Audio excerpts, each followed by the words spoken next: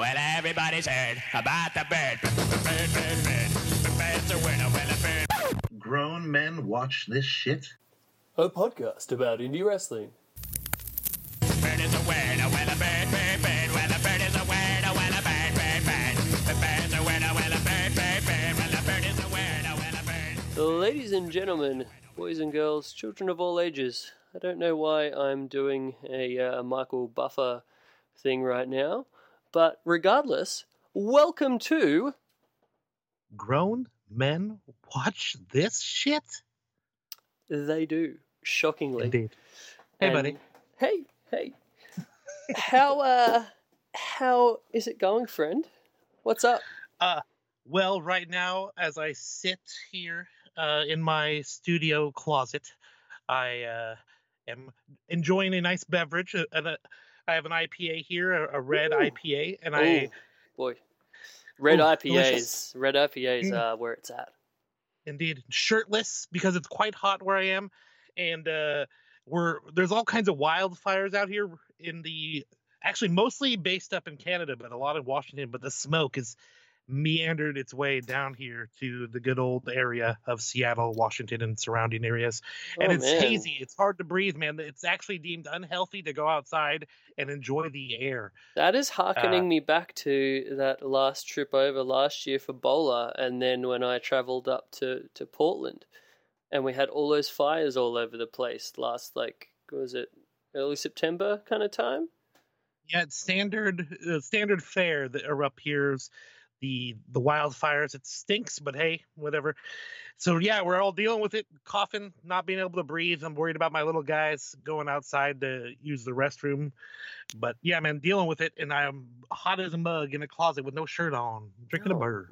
Man, that sounds terrible. That's a visual for everybody. Just a shirtless, sweaty man recording a podcast. Yeah.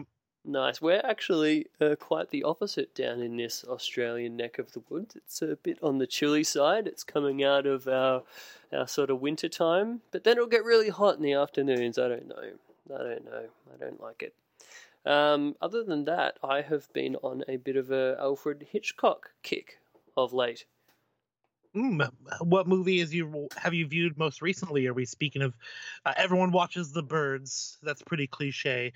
Or Psycho. Have you ventured out to other things like what's it called? Vertigo? One of his? Yes, yeah. So there's Yeah. been this cool detective series, like sort of a film noir send-up type of deal at the local art cinema that I frequent. It's just a short walk over the bridge from where I live, and yeah, they've had a bunch of Alfred Hitchcock movies as part of it. I saw Vertigo the other week, and then last night I saw Rear Window. Have you seen that? Oh, nice.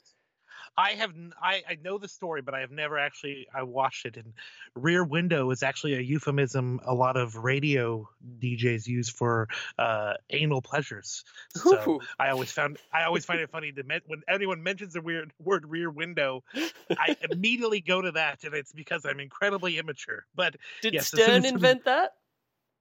I'm not sure who actually came up with the concept originally, but yeah, Rear Window for butt sex, man. Ooh. Learning Yeah. things today. So if you ever like, hey lady, do you like Rear Window? She may be like, the movie. It's like, no, the act. But that's really cool. Yeah, I've always been like a fan of him as a filmmaker, because he's such not a lot of guys almost become characters outside of their art themselves, and he certainly has. And that's always been kind of something I've found rather impressive. Yeah, for sure. I mean, I've always been a big fan of the auteur kind of directors. I guess that at the moment, like one of the only ones we kind of have left is Quentin Tarantino, to where it's just you completely feel a vibe, very much just that director onto their own thing that you don't get anywhere Wes else. Anderson, too. Yeah, Anderson exactly. yeah. I love Wes Anderson. But yeah, I mean, Alfred Hitchcock kind of created that. And every movie just has its total own vibe that is just indescribably Hitchcockian, I guess. And it's just great. The tone, the sort of humor, and the weird convoluted stories and twists and turns. And the dialogue too, really clever, snappy dialogue for like 50s, early 60s kind of time movies, and a lot of really lewd sexual kind of stuff when you read between the lines, which I always enjoy. Indeed. There's a show, I don't know if you ever saw it, but it was on the USA Network called Psych. Did you ever see that? I've heard of it, but I have never watched it. Well, they did an entire episode dedicated to Alfred Hitchcock, where it was shot like the kind of shooting he would do. It was like a murder mystery show, so it kind of worked around all the different premises of a bunch of his movies, and they incorporated it all into one episode. I'd be curious to see what you think about that if you ever got a chance to see it. Yeah, I'd be keen to give that a watch. One of the other cool things that comes up out of it, especially for Rear Window, because, Simpsons does everything. You watch so much of this stuff and you're like, I already saw that in The Simpsons. But then you go back and watch, what inspired that Simpsons send-up. And it's kind of cool because it's almost like a familiar story because you already know it based off of the other cultural references to it, but then you're finally watching the actual thing. So, yeah, that was great. But, yeah, so inventive. I definitely had those events, too, with The Simpsons specifically. Like, they reference so much. You're like, oh, I now get that joke even more now because I've actually watched the source material. Thank you, Simpsons. Like, the first time I actually saw The Shining, and I'm like, oh, yeah. The Shining? The Shining. We're not trying to get sued. Nice. Yes, good. Yeah, so I feel like we just open the show every week talking about movies now. So, movies and indie wrestling. I like movies. Yeah I actually went and saw the most recent Mission Impossible this previous weekend with our mutual friend Zach, or as I call him, Zaza. Ooh, Zaza. Yeah, dude, it was fucking great, man. That new Mission Impossible, how they keep doing these impossible missions, I don't know, but they pull it off. But yeah, Tom Cruise is amazing. I've heard great things about that. I don't know if it was like giving it too much praise, but I heard someone say it was like their favorite one in the entire Mission Impossible canon.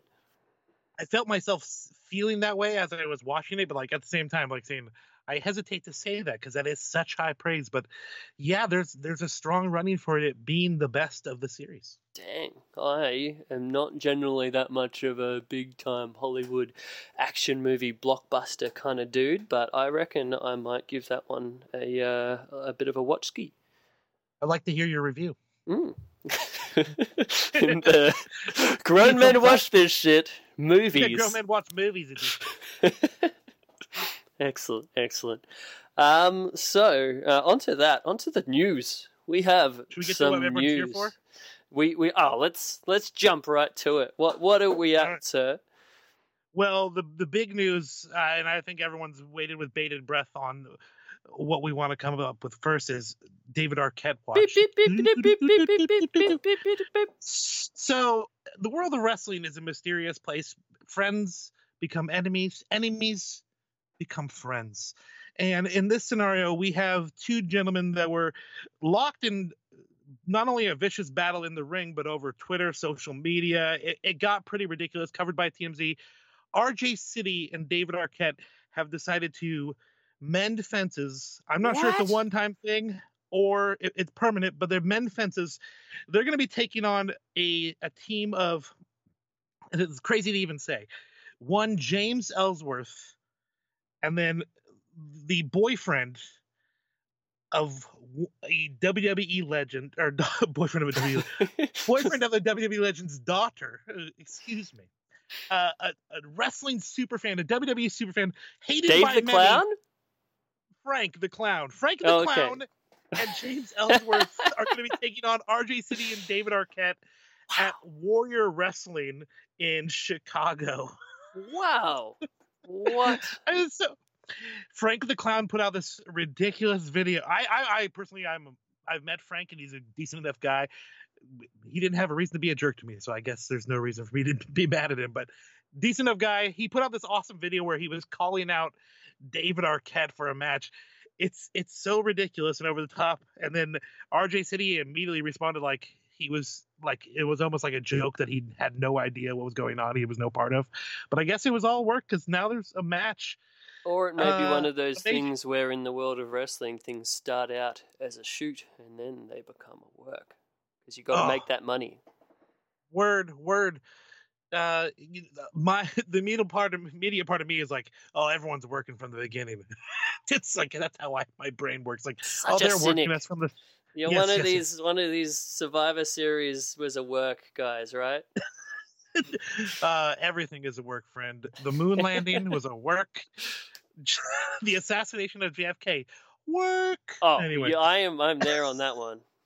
We could go completely down a conspiracy theory loop, but I don't think that we need to do that right now. the newest grown men believe this shit. So many But yeah, potential dude. shows. Impressive that two men could put such vitriol aside in order to take on, mutual enemies. This And is I don't true, know there if Frank. was quite some bad blood in that feud. I saw some really mean tweets. The ribs. He broke the man's ribs. Mm-hmm. Huh. Actually, no, didn't we So- work out he broke the ribs in Mexico and then he went into the match Oh with yeah, ribs? fuck. Eh, Don't let a lie get in the way of a good story. I was about to say, that Yes. fucker broke his ribs, damn it. Yes. Jerk. So yeah, that's interesting. So David Arquette continues his tour of wrestling, and I couldn't be happier. Can I ask Not you a only question? just as a content. I Yeah. don't know too much about Frank the Clown, hence me calling him Dave the Clown just before. I know Yes, that his he brother. is the... It's Frank the Clown Jr. By the way. Oh, okay. So he's the You did not significant... catch that, did you? Bandito Jr., Frank the Clown Jr. Oh, of the Bandito Junior elk? Is yes. that a callback? Anyway, continue. I apologize. Dave the Clown Jr. So El Hijo del Dave the Clown is the significant other of Noel Foley, right? Correct. Yes, And indeed. is he a proper indie wrestler, or sometimes indie wrestler, or like a celebrity doing indie wrestling, or what are we classifying him as in that group of I think things? he's a wrestling super fan that probably is over because he is dating Noah Foley, and some actual wrestlers probably befriended him and gave him an opportunity to learn some wrestling, and now he's, I guess, working matches. More power to the guy. Good A for lot of him. people hate this kid. Yeah, a lot Really? of people hate him Why? because one thing that wrestling fans hate is a wrestling fan trying to get himself over as a wrestling fan. Like, Hmm. every wrestling fan that's ever been in crowds get heat, like the guys who are in front of ECW. Some people love those guys, some people like, oh, fucking Green Lantern fan, get the fuck out of here. I find there's a big difference between Green Lantern fan, who was front row ROH fan for all of those shows you've ever seen, versus Hat Guy from ECW. There's no way you could hate Hat Guy, right? Well, he was chill, but what the other guy was, the guy with the beard. He oh fuck, Faith No More guy. He looked like the dude from Oh, Faith yeah. No More. Yeah. But With yeah, his sweet the dreads. super fans who try to get themselves actually over. There's guys who are noticeable, who are sitting front row, and you're just like, all right, they're chilling there. They're there all the time.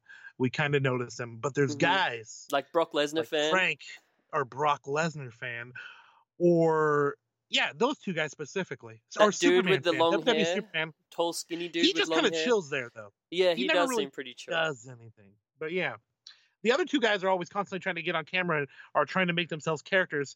And fucking Frank the Clown got so much he's actually dating a WWE superstar's daughter. So I mean, that's also Whatever. a point of contention amongst wrestling fans. Anyone that's dating someone that the wrestling fans deem as somewhat attractive. desirable. Yeah. Yeah. I remember when I was at the Hall of Fame, where Mick went in to the Hall of Fame, also Bruno and Bob Backlund, but Trish Stratus went in, and there was a awesome thing where it was so cringeworthy, but it was awesome at the same time and hilarious in the moment. But you look back at it and you're like, ooh, where when Trish was getting in, every time she'd mention her fiance, I believe it was, let's say his name was Mike, the entire MSG just booed vociferously at this poor man of every mention of his name, and you could tell as How it dare went you! on. Yeah, as it went on, Trish was getting noticeably annoyed at the fact that his fans were just booing the shit out of her fiance. So it was, yeah. I think there's a thing where wrestling fans just like to imagine that their attractive idols are just forever like not with anyone. They're just got this virgin always purity attainable. about them or something. I don't know. I don't know what these dumb expectations are. But alas. Yes. So good luck, David and RJ City, especially mending fences to fight a foe together. It's actually pretty beautiful when you think about it. Yeah, and hopefully those ribs are on the mend. How far away is this match? Do we have a date for it yet? It looks like it'll be occurring on September the 2nd at Warrior Wrestling 2 in the Windy City. Ooh, that's coming up soon. That's like within a fortnight, right? Something like that? Mm-hmm. Ooh. We don't really say fortnight up here, but I believe that's Oh. 2 weeks if my vernacular is correct. It All always right. interests me, these weird little differences. I always, yeah. They play a game called Fortnite, but they never talk about 2 weeks or up here as a fortnight. Well, Have you seen things. Fortnite the game? I hate to digress. I've heard about it, and I've heard All people right. being like way enthusiastic about it, but I think I stopped being a gamer outside of Grand Theft Auto many years ago. So All right, that's I have about two things to mention based on those two things. First, if you play GTA 5, we need to play because I have a shitload of cocaine I need to get rid of, and I need your help. Well, I'm always willing to help with that. And then secondly, Fortnite is the first game that I ever saw where I'm like, okay, I feel old because I don't get this at all. Give me Halo. I have no interest in this game. Yeah. So yeah, Yeah, I've seen gotta memes help me get rid of about those it, coke, man. but all right, sweet. I don't even know if All my Xbox has the ability to play online, but if so, tee it up. Okay, sounds good. All right, so What's next, buddy? next topic of discussion, I was personally quite interested to bring up the big ROH New Japan Madison Square Garden show. We haven't actually mentioned anything about this, but it's like hugely newsworthy. It just sort of fell between the dates of recording and such. But obviously, ROH and New Japan are running this show at Madison Square Garden on WrestleMania weekend. But they sold that motherfucker out in like record time. I think the only other time that Madison Square Garden has been sold out that fast was for that WrestleMania that they had there, like WrestleMania 20. I think we talked about it when you mentioned because the pre-sale was like at 60% the last time we recorded, and that was just pre-sale.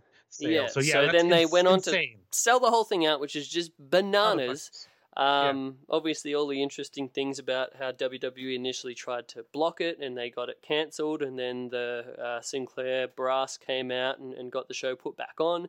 And then with it being such a success, there's no way that in my book, any of those WWE shows on that WrestleMania weekend are going to sell out that fast. It's been a long time since the takeovers have sold out as fast. I think the last couple takeovers haven't even sold out full stop.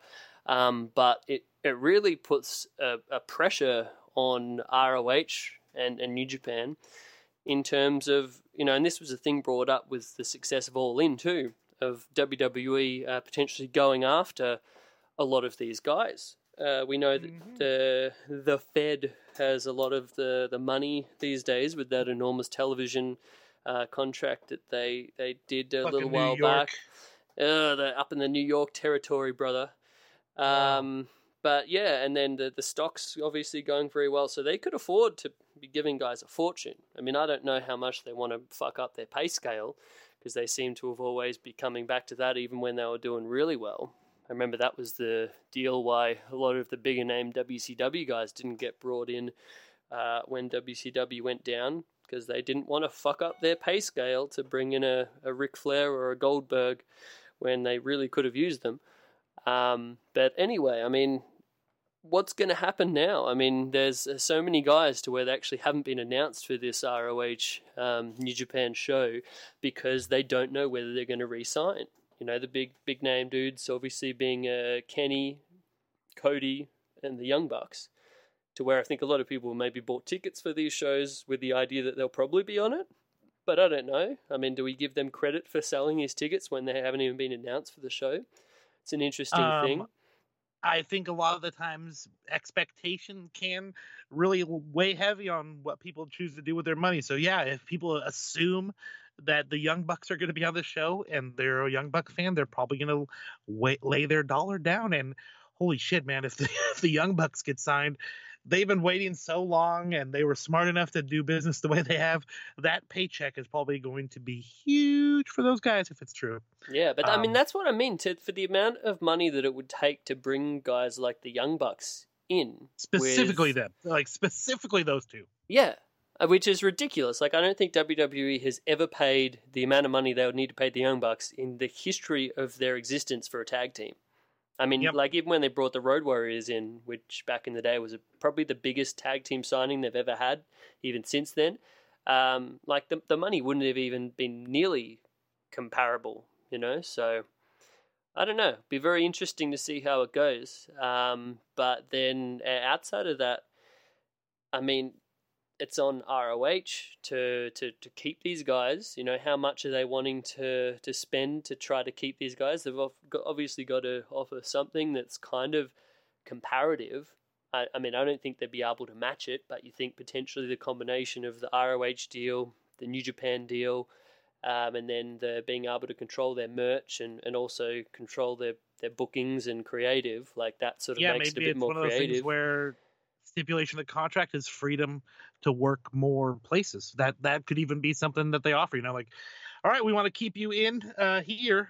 We don't want to go to the WWE, so we might lighten up and let you work other places as well. Who knows? I mean, I can't say for sure, but because I mean, I think that's what kept them last time. The fact that they could work New Japan, work ROH, and control all of their merch.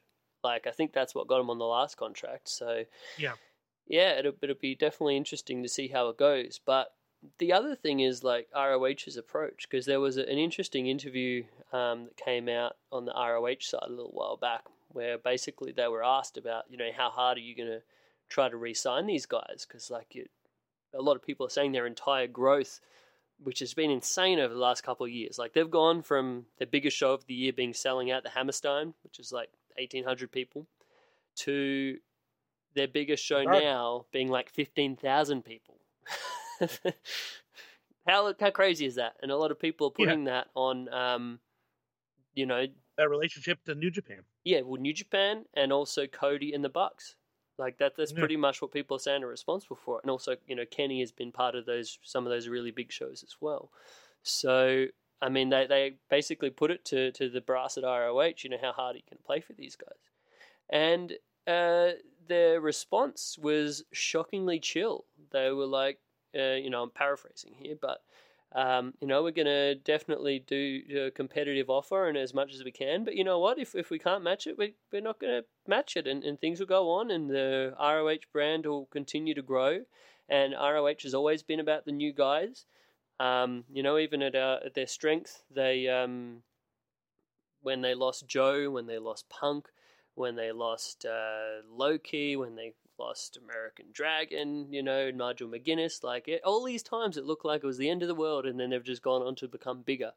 So, I mean, I think there's something to that, as much as a lot of people might not necessarily want to hear it, to where, you know, it wasn't any one of those guys' names on a billboard that sold out Madison Square Garden. It was like the uniqueness of running this building and the vibe of ROH having the momentum and also the partnership with New Japan. I think they're the most important things. So, I don't know. What do you think? Do you think they've sort of undersold how important those guys are to their future growth? Or do you think they're sort of right on the money with thinking, you know, any individual guy isn't all that important in terms of the big picture?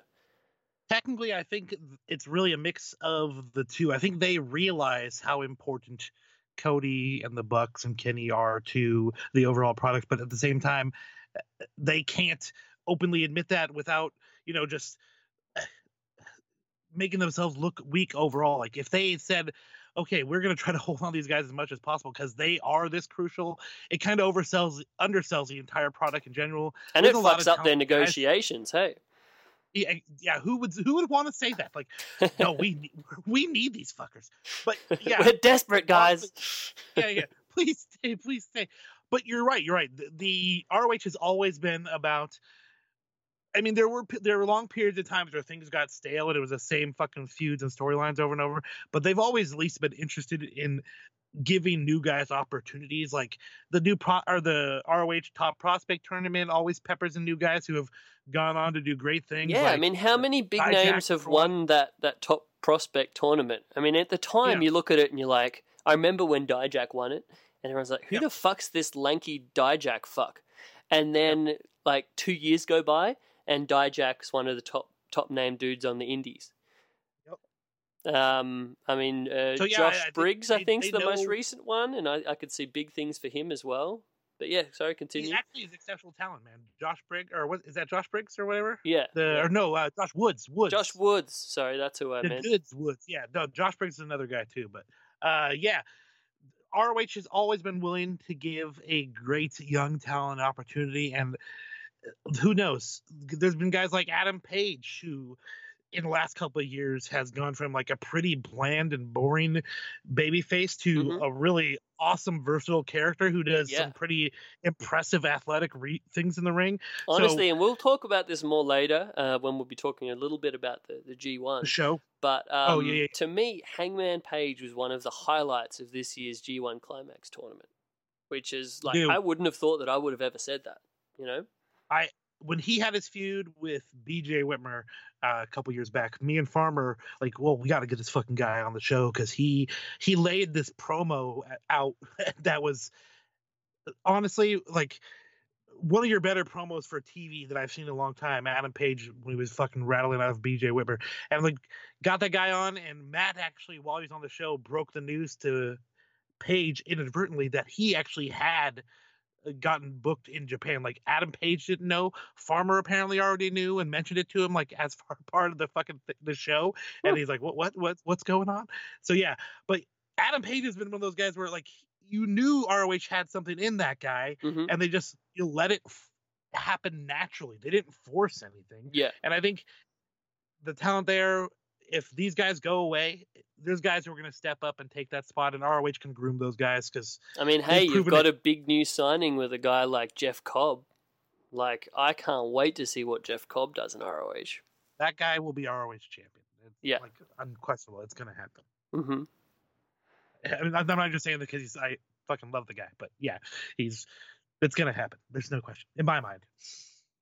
Yeah, no, I agree. I love me some Jeff Cobb, and I think he's one of the most exciting guys to watch on the indies, and I'm personally very happy that he signed with ROH because I could see him growing a lot, even from as good as we think he is now. I could see like a year in ROH, it will be like completely next level. Doing actual TV time as himself, pretty cool. Mhm. I mean, I'm not going to take anything away from how much I love the Monster Matanza. But, I mean, he's a distant relative of Cobb, right? Something like that? Yeah, the cousins. Cousins. Yeah, okay, nice. No one knew that Guam and Mexico were so closely linked, but it's true. I believe it's the same ocean that connects them. Don't all the oceans connect? I mean, really, I don't know. We're all family there. I'm terrible when it comes to geography, so that might even not be the same ocean. I'm not quite sure. I ain't questioning it. Anyway. So yeah, but you're back to the original point. Yeah, I don't think that ROH has any problem if they lose some key players because somebody will step up.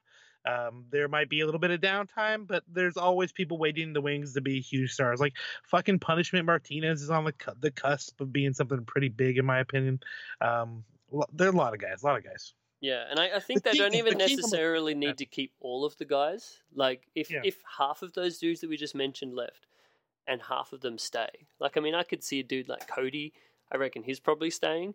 I mean, if you keep him and you keep, like, maybe one of the other top draws, you're okay if the other ones leave. Because, I mean, the same thing happened when, New Japan a couple of years ago, when all of the big exodus, and everyone thought it was the end of the world. But that was really what created the spot for Kenny Omega and Naito to become what they've now become, which is like two of the biggest draws in the world. Yep. So yeah, That's just the wrestling business. People fall away and other people step up.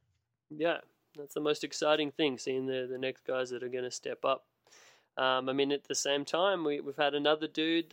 We mentioned it last time. It looked like he was going to the New York territory, and it has since come out. He was at the Takeover show. Our bro, Matt Riddle, is no longer on the Indies. Shed a tear.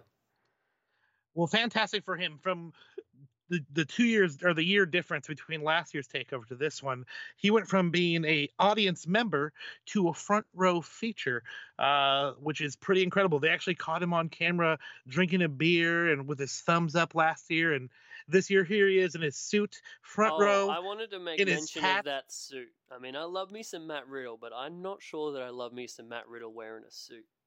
I don't know. Is that just me? But bro, I feel you. But he topped it off by wearing fucking flip flops, bro. and bro, he had fucking sandals on, bro. That hat, bro. That hat was still looking pretty damn good. I think as long as it was the most ridiculous outfit ever in the front row. Actually, I think Joe wore like a painter's cap when he showed up for one time. But yeah, just a sec. All right, we're recording again. We temporarily stopped there for a moment, but we're back. Anyway, I had a email just come through. This is in no way related to wrestling, but I found it very exciting and maybe interesting for you and our North American viewers. So we have a little weird policy, a government policy in Australia, being a part of the Commonwealth and the Queen being our a very important part of our everyday lives. She's not really, but we like to say she is. Queen Elizabeth, I don't even know if it's the third or the second, something like that. This shows just how great a member of the Commonwealth I am and how much I honestly care about this. But so apparently there's this weird right that we have as Australian tax-paying citizens where if we contact our local member of Parliament, we are entitled to a portrait of Her Majesty the Queen. What? Yeah. So that's awesome.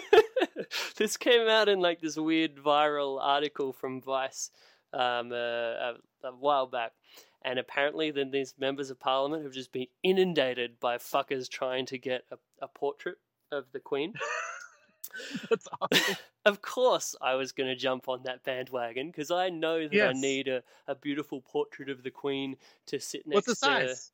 I'm not even sure. I'm still awaiting that. The author is like it's not even an 8x10. It's like real big. It's like like 2 feet by 3 feet of the Queen. That'd be great. Comes with this like elegant frame.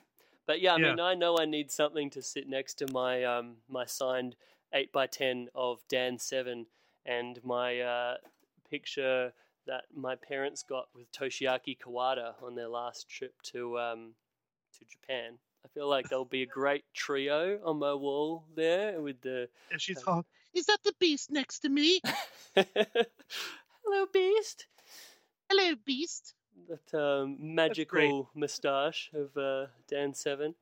But yeah, I just right now got a response from the local Parliament member. I don't even... Local MP, we call them. Federal member of Brisbane. This is live breaking news, ladies and gentlemen, from member Trevor Evans. Good afternoon. Thanks for getting in touch with me to request a copy of a portrait of Her Majesty the Queen. I have received a fair number of requests, so apologies for taking a few days to get back to you. Can I please confirm that you are a member of my constituency in the seat of Brisbane? Can you please confirm for me your enrolled address by return email? Kind regards, Trevor. So it seems like I am well on my jolly way to getting my portrait of the Queen that I am entitled to as a damn Australian taxpayer. I'm very excited. The name Trevor has always been one I found hard to take seriously. It's like a name that comes off as very juvenile. Trevor. Like Trevor. Immature Mr. Trevor. But yeah, that's awesome. I just heard an ad recently where you can purchase a gold coin of our President Donald Trump, guaranteed to increase in value. But I doubt I'll pick that up. Well, I mean, it couldn't get any worse in value, could it, than right now? I mean, I don't know. Anything could happen. I imagine so. Jeez. Yeah, I don't think I'd be picking that one up either, frankly. Well, understood. All right, so aside from the run-in from a Mr. Trevor Evans, I'm so happy about this. I'm way too happy about this. He requests for it to be autographed is the real thing. Yeah, I need to get this sent out to the Queen. Or maybe like some paw prints of her corgis. Have you seen those dogs that the Queen has? Adorable. Yeah, awesome. All right, next topic. What was the next thing we had, sir? The last thing we wanted to speak about before we move on was an actual show that both you and I watched that recently took place in the city of New York. One Joey Janela put on the Queen specifically. Lost in New York pay-per-view with the good company Game Changer Wrestling, which actually turned out to be one of the funnest shows I've seen in recent history. Dude, I enjoyed the shit out of this show, and I'm loving me some Game Changer Wrestling lately. I don't think it necessarily gets all of the attention that it deserves. It's definitely a lot more topical these days with the success of Joey Janela's Spring Break that we've talked about at length in prior episodes. But I think it's so much fun. I mean, it may not be like the best top-notch wrestling that you're going to see, but it's fun, wacky shit. And I read a really fun description of Game Changer Wrestling online a little while ago. I thought I'd share this with you because I enjoyed it so much. Please. This person referred to GCW as like East Coast version of PWG, but with a bit more death matches, botches, and meth. The capper is great. Oh man, yeah, man. If you're going into a GCW show expecting New Japan Wrestling level work rate, get the fuck out of the building because you're going to be severely disappointed.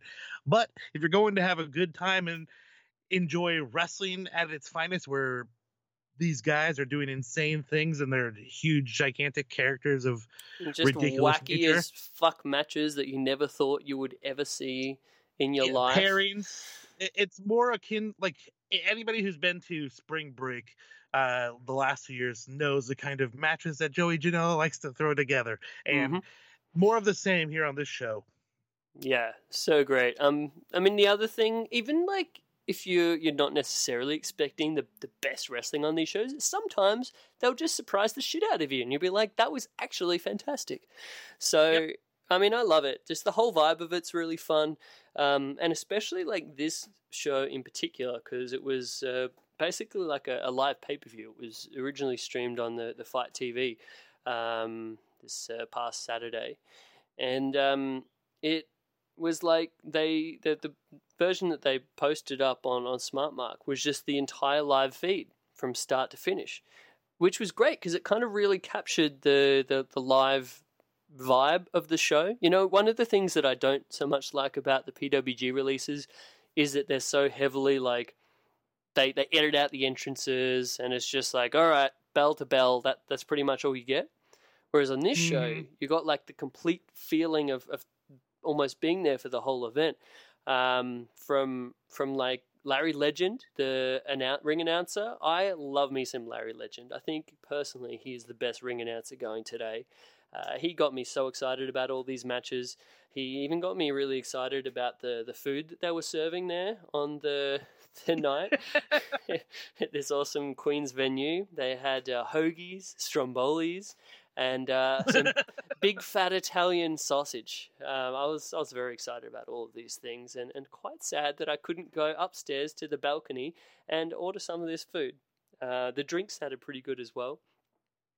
To the commentary by, I believe it was Danny Havoc. It got mixed up. Danny Havoc, Kevin Gill was up there for a period of time. Hot Sauce Tracy Williams. Kevin Gill, super nice guy. Such a nice guy. He's delightful. You're about to marry a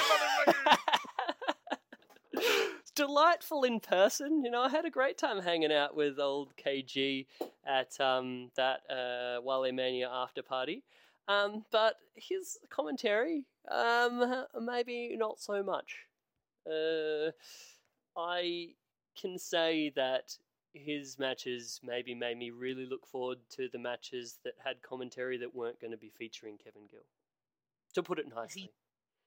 For sure, I do enjoy a KG, and I have enjoyed him on commentary at times, but it can be a bit distracting because he gets almost kind of cliche heavy. But hey, I love cliches, so who people might not like that type of commentary, but I personally I found Danny Havoc kind of like felt like the whole time he was underwhelmed. Like nothing really got him excited about the entire show. He's kind of talking about it. Did you get that feeling at all?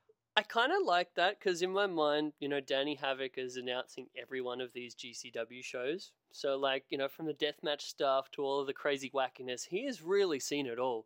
And he just sounds like a guy that has seen everything. And it's like, oh yes, and here is a man that is running on fire through this building into a pool of thumbtacks. Yes. Let's not tag KG in this commentary. No one tag KG on Twitter, damn it. No. We love you, KG. We love you, KG. Yeah. The show was fucking awesome, dude. Like, my personal favorite I've always enjoyed him, but Orange Cassidy is probably one of the most unique wrestlers in the world. How fun is his shtick? It's great because the best thing about it, it's kind of like Silent Bob from Jay and Silent Bob. Like he never speaks, but when he does, it's impressive. So when Orange Cassidy hardly does shit the entire match. So when he actually does, and he like does that springboard moonsault twist to the outside, it's like, holy shit, he did that?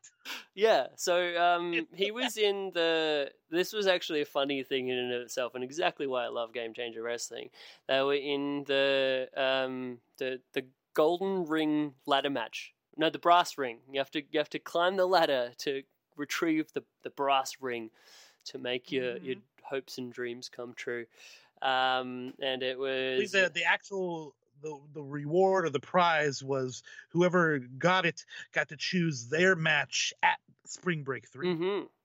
Yeah, which I'm quite excited about. But yeah, that was actually great. I loved Orange Cassidy's thing that he took onto. It was like a table that was sitting on the top rope, and I can't even remember what the spot was. We ended up taking this sick looking move onto the table, and then he just kind of like proceeded to lay and chill on the table for the next like 8 minutes of the match, because that's what he does. Yeah. He did the laziest Canadian destroyer you ever seen in your life, and it was fucking great. Really was. And another guy, props to, shout out to the different boy, Jimmy Lloyd. I really am starting to enjoy Jimmy Lloyd. He's always been a fixture of all of the Joey Janela Spring Break shows. And I'm really starting to pick up what he's putting down. Yeah, I on Twitter, of course, sometimes Emil J will show some of the CZW like house show stuff where all the guys who are training are doing their shit, the dojo shows. And I watched Jimmy come up through the dojo, and I like seeing this guy who's just kind of a chubby, portly guy with scraggly hair and not the best complexion. And I'm like, well, that guy is not going to be anything special in wrestling. And boy, was I wrong. He reminds me of Sammy Callahan. Like early Sammy Callahan. So it's like a new version of that, and I'm really impressed because I kind of see him as like a hybrid between like a early Sammy Callahan / like Mikey Whipwreck. Like if he's trying to just jam both of those dudes together. That makes sense. How about his entrance? Sense, but it works. Oh yeah, his mom. So his entrance is just like his mum berating him, and then he hits her with a light tube. And then she continues to berate him. And then it's like some weird, like, punk rock, techno rocks. I don't know what the hell. But yeah, it's probably one of the more interesting entrance songs or entrance videos you'll ever see. And this was a beautiful venue. That nice entrance screen set up with all the TVs. And it just looked nice. It's a lot of shows are looking like they're taking place there. Is it? What's the name of this venue? I want to say Webster Hall, but I know it's not Webster Hall. Yeah, some people I forget, but when I was tweeting about or live tweeting the show, some people mentioned they were actually in attendance during the show, and the building itself, while it is a little bit smaller, the way they kind of have set it up as they definitely maximize the area, and you wouldn't believe with the ladder match that we're talking about, the stuff that they were able to pull off in such a small area, a small square footage of area. Because really, like, the cameras hardly moved. It was kind of fixated or static a lot of times just on a very small area. But yeah, pretty impressive with all the shit they were able to pull off with this ladder match. Yeah, man. I'm sure audience Melrose members got Ballroom. kicked repeatedly. Melrose Ballroom. Good old Melrose Ballroom. And they've got they had the big MLW show there a little while back, and seems like we've got some other shows coming up there in the near future as well. So seems like the new hotspot in New York, new cool venue, Melrose Ballroom. I'd love to go there sometime. I hear you, man. I need to make it over to New York, and I think the first time that's gonna happen is probably, despite my best interest of avoiding it altogether, is going to WrestleMania again. I didn't want to, but it's starting to sound more and more fun as the time goes on. Man, I'm the same. I think it'll be so unrealistic for me to be able to do that. In addition to this trip coming up for Bowler, and then I got my buddy John's wedding in June, and then was potentially going to have a trip to Japan between those two things. I just need to Busy win the lotto. Is that what you call it over there? The lotto? The Tats Yeah, lotto? the lottery. Lottery, yeah. I don't even enter that, so I think I'm far away from winning it. Anyway, back to the commentary. I wanted to make a special shout out to, again, Danny Havoc and his rotating commentators. I think we had... I can't remember. I'm not even going to try to. But it was all great. There was a couple of highlights that I wanted to make mention of. During Dirty Daddy, Chris Dickinson's match, which I really enjoyed, Dickinson and Teddy Hart, really fun. They made a fun mention of Dirty Daddy Chris Dickinson not being a guy that you want to spend a night with at the bus depot. Which to me was there's a story there. There's a so story descriptive, there. yeah. But at the same time, it brought me back to like some real life memories of American bus depots. You know, on my last trip, I think I was coming back from San Antonio to get to Austin, and we had like a bit of a extended time. We had to wait in this bus depot, and some of these bus depots are scary enough places, you know, already before you add in some unsavory characters. But to me, there was one guy there that really just scared the fucking shit out of me. It was a dude that just looked real rugged and gruff and scary. But then he proceeded to spend the entire time that we were there at the bus depot riding around the bus depot on like a little kid's trike. Like this indoor... Oh my God. Yeah, and he'd just silently go around and around this bus depot on this trike. I was like, I'm going to die. Holy shit. It was so fucking scary, man. If that guy, like... It's one of those things where this guy, he has to know he is fucking with everybody's head by doing this. Mm-hmm. That is so freaky. Yep, everyone else was sort of like glancing at one another, like making eye contact. Like, oh man. That brought me back straight to that moment. And then I was just imagining Dirty Daddy being the dude that was riding that trike around the bus depot, and that made it maybe even scarier. One thing I did speaking of Dirty Daddy, I saw Chris down in New Orleans, and he was in pretty good shape. He looked like he's like putting on a little bit of a gut. I don't know if he's like trying to add a bit more dad bod to this Dirty Daddy gimmick. But he looked like he's kind of chubby, and I think it'd be awesome if like there was a guy who was like definitely fit, but he let his gut get a little bit big, so maybe people are less intimidated by him, but still was fucking ripped as hell, like the actual dad bod badass. That'd be fucking dope. Dad bod, like badass. Yeah, like fucking Tank Abbott, man. Like some guy's got a big ass gut, but you wouldn't fuck with him in a million years. Chris Dickinson. He like called him the putrid papa.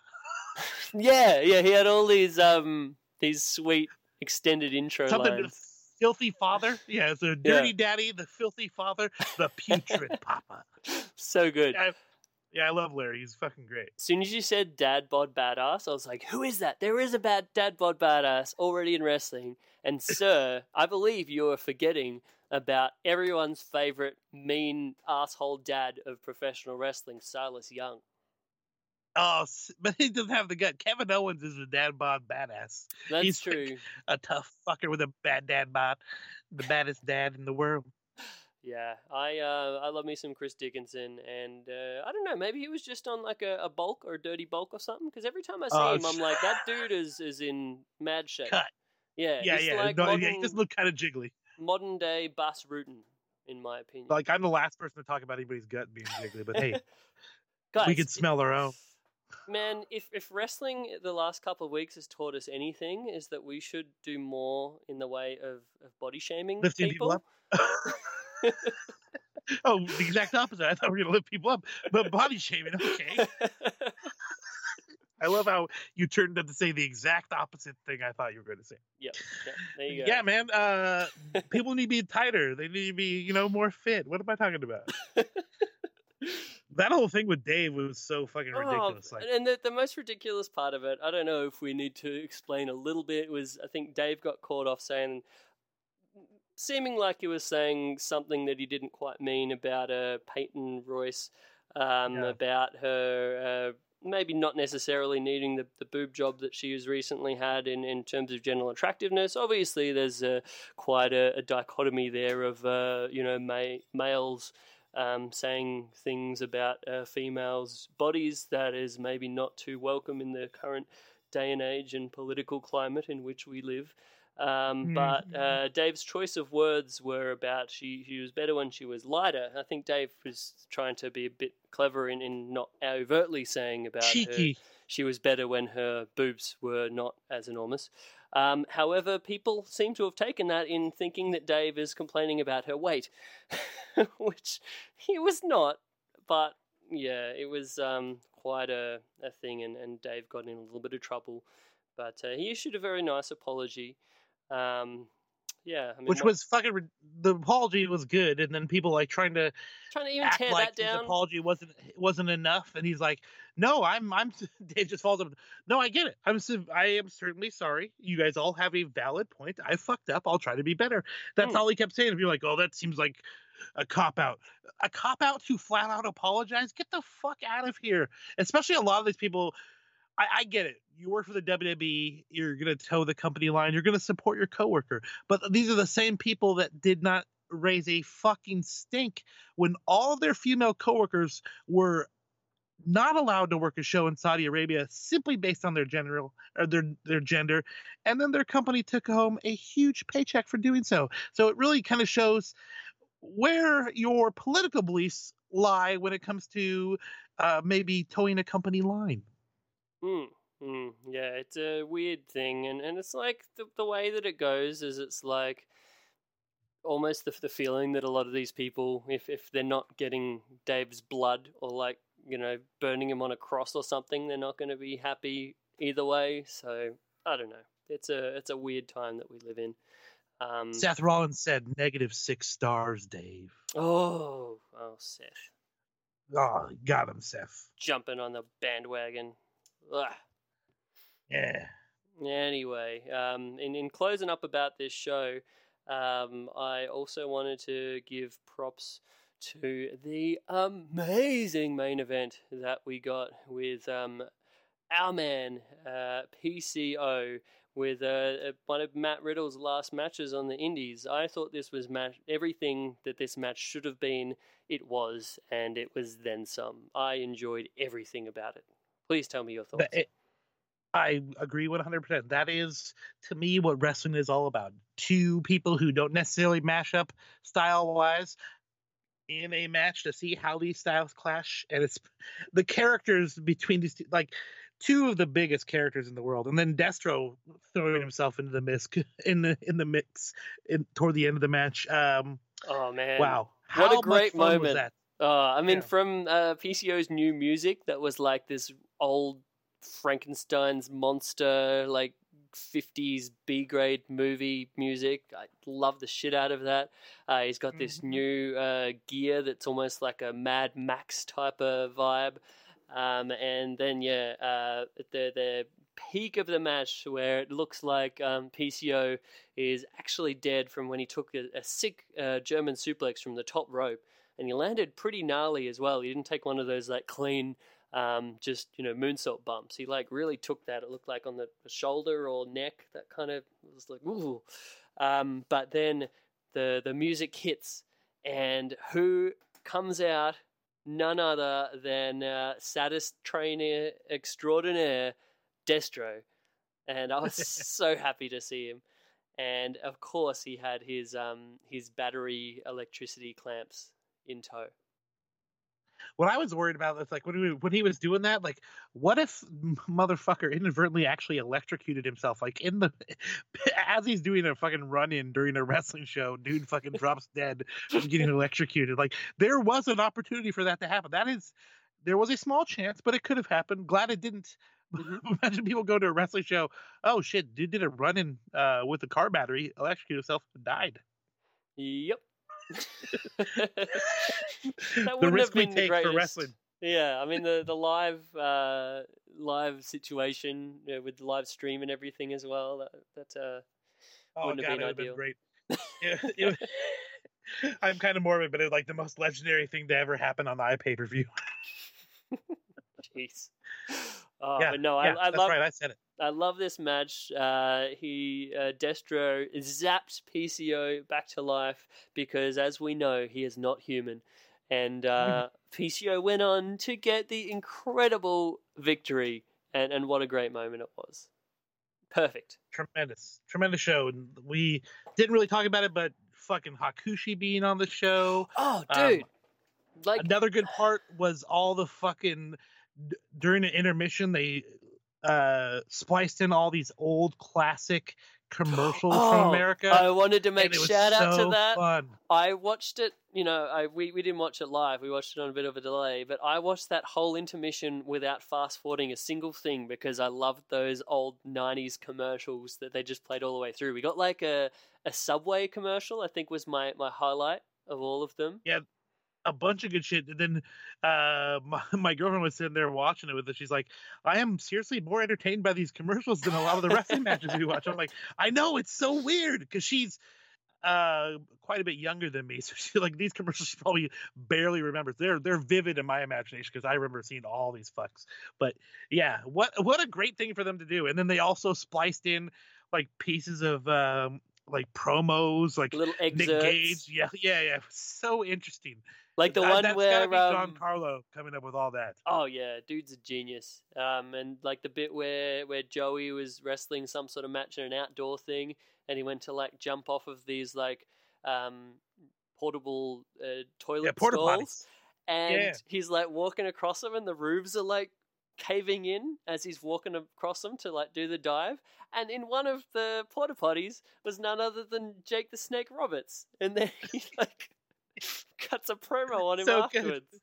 Yes, so good. So great. But yeah, I mean, the commercials were great for me. Like as an Australian, obviously, I didn't get to see this stuff growing up, but it's like I just love that kind of retro nostalgia. There's something about '90s American commercials that is a magic that us Australians never quite got. So I loved it. Another The Tombstone Pizza one, dude. The Tombstone Pizza one is so classic. It's like, what do you want on your tombstones? Pepperoni and cheese. Pepperoni and cheese. It's so good. I need to just spend a full night watching old American commercials. I did go through pretty much all of the Jack in the Box ones a little while ago. They're so good. If you ever want to get real weird, all the Skittles commercials are fucking out of their mind. Like a majority of them make no fucking sense, but you're left like, what the fuck just happened? But you're definitely laughing. Nice. So good. Yeah. I also wanted to make a special mention in that ladder match that we were referring to, the brass ring one.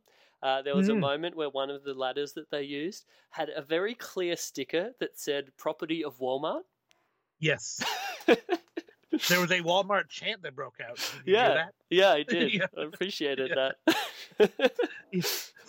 And honestly, the six guys that were in that match is what a strange group of dudes too. Like Eli Everfly,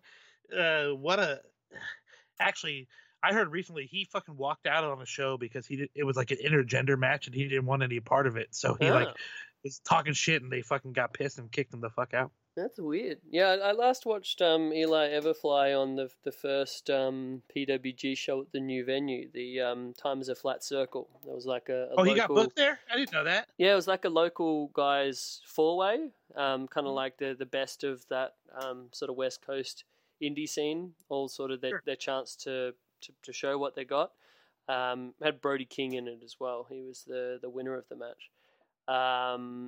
The other dudes, I can't remember off the top of my head, but yeah, other real standouts from that scene. But Eli Everfly is a tiny man, and I never thought there would be another guy on the show that makes Eli Everfly look big, but there was. Did you see Marco's match? Yeah, Marco Stunt, I guess. I don't know what his fucking... Is that what they say his gimmick last name is? But yeah, what that was the best fan interaction in a match ever. This was nuts. So it was who did the call out? Oh fuck, I forget that guy's name. I've seen him on a couple of the shows for them. Oh, he's a yeah. he's a name. KTB or something like Yeah, that. KTB. I always think of KGB, and then it's KTB. I think we got it right. Good save there. But yeah, he did this call out to like anyone in the building, and then this dude from the front row just puts his hand up as like 4-foot kid, and then the kid comes out and ends up working the match. Obviously, he's been wrestling around the scene a little bit, but it was perfect. And from being so excited on that, next thing we hear, he's been announced for this over budget battle royal for All In. So great. Like instantly he went from a nobody character to so over to now on one of the biggest shows of the year. Pretty tremendous. I really 2018 hope wrestling, my friend. I really hoped that he had just gone back and sat in his seat in the audience, but he did go to the back. But had he just, after the match, went back and sat down to watch the rest of the show, I would have lost my shit. That would have been wonderful. Yes. Anyway, there's always ways that, if by doing the, what do people call it? Backseat booking. Hindsight is 20/20, my friend. That's true. They say that. Mhm. Hindsight is 20/20. Final shout out to one of my favourite lines in the commentary of the whole show. I can't remember which match this particularly was, nor who it was referring to, but I just wanted to give props to the term general cuntiness.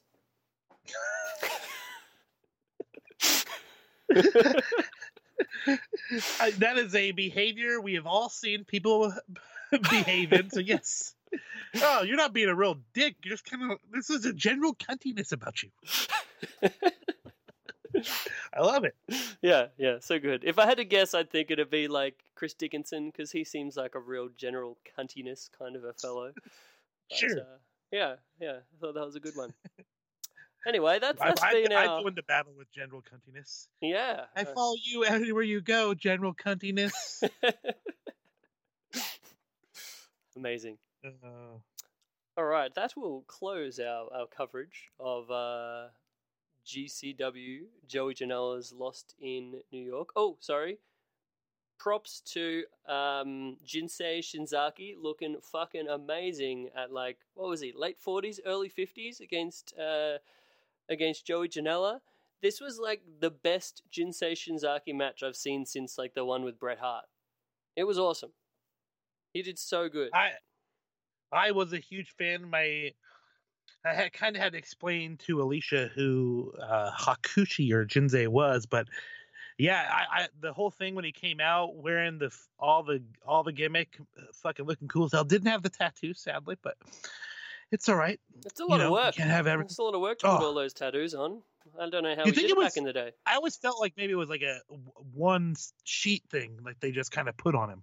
I mean, I'd hope so, but I mean, how would you actually do that? This is like insane. one of those tattoo stencil things. But I assume we're they're in like digressing strips. crazy. You know, strips Yeah, may have been the way to there go. you go. Yeah. He was cool as hell, and it was awesome to see him on the show. And shout outs to Joey for making all of these like insane fantasy. Like as a wrestler, you'd be like, well, hell yeah, I want to wrestle Glacier and fucking Hakushi and fucking what was it last year at Spring Break? Why is he? Great Sasuke. Yeah, Sasuke. Yeah, so like I would pick and choose the most amazing opponents, and Joey is getting that opportunity, and fucking good on him, man. Yeah. Hakushi, how cool. Hakushi took a badass looking Death Valley driver from Joey as well. Looked like he fucking killed him on that one. And Yeah, he's a big dude. Yeah, but yeah, dude is still in mad shape. And I mean, I watched a bit of Michinoku Pro from time to time, which is the company that Jinsei Shinzaki is still affiliated with. And I even saw Shinzaki in person on my last trip to Sendai.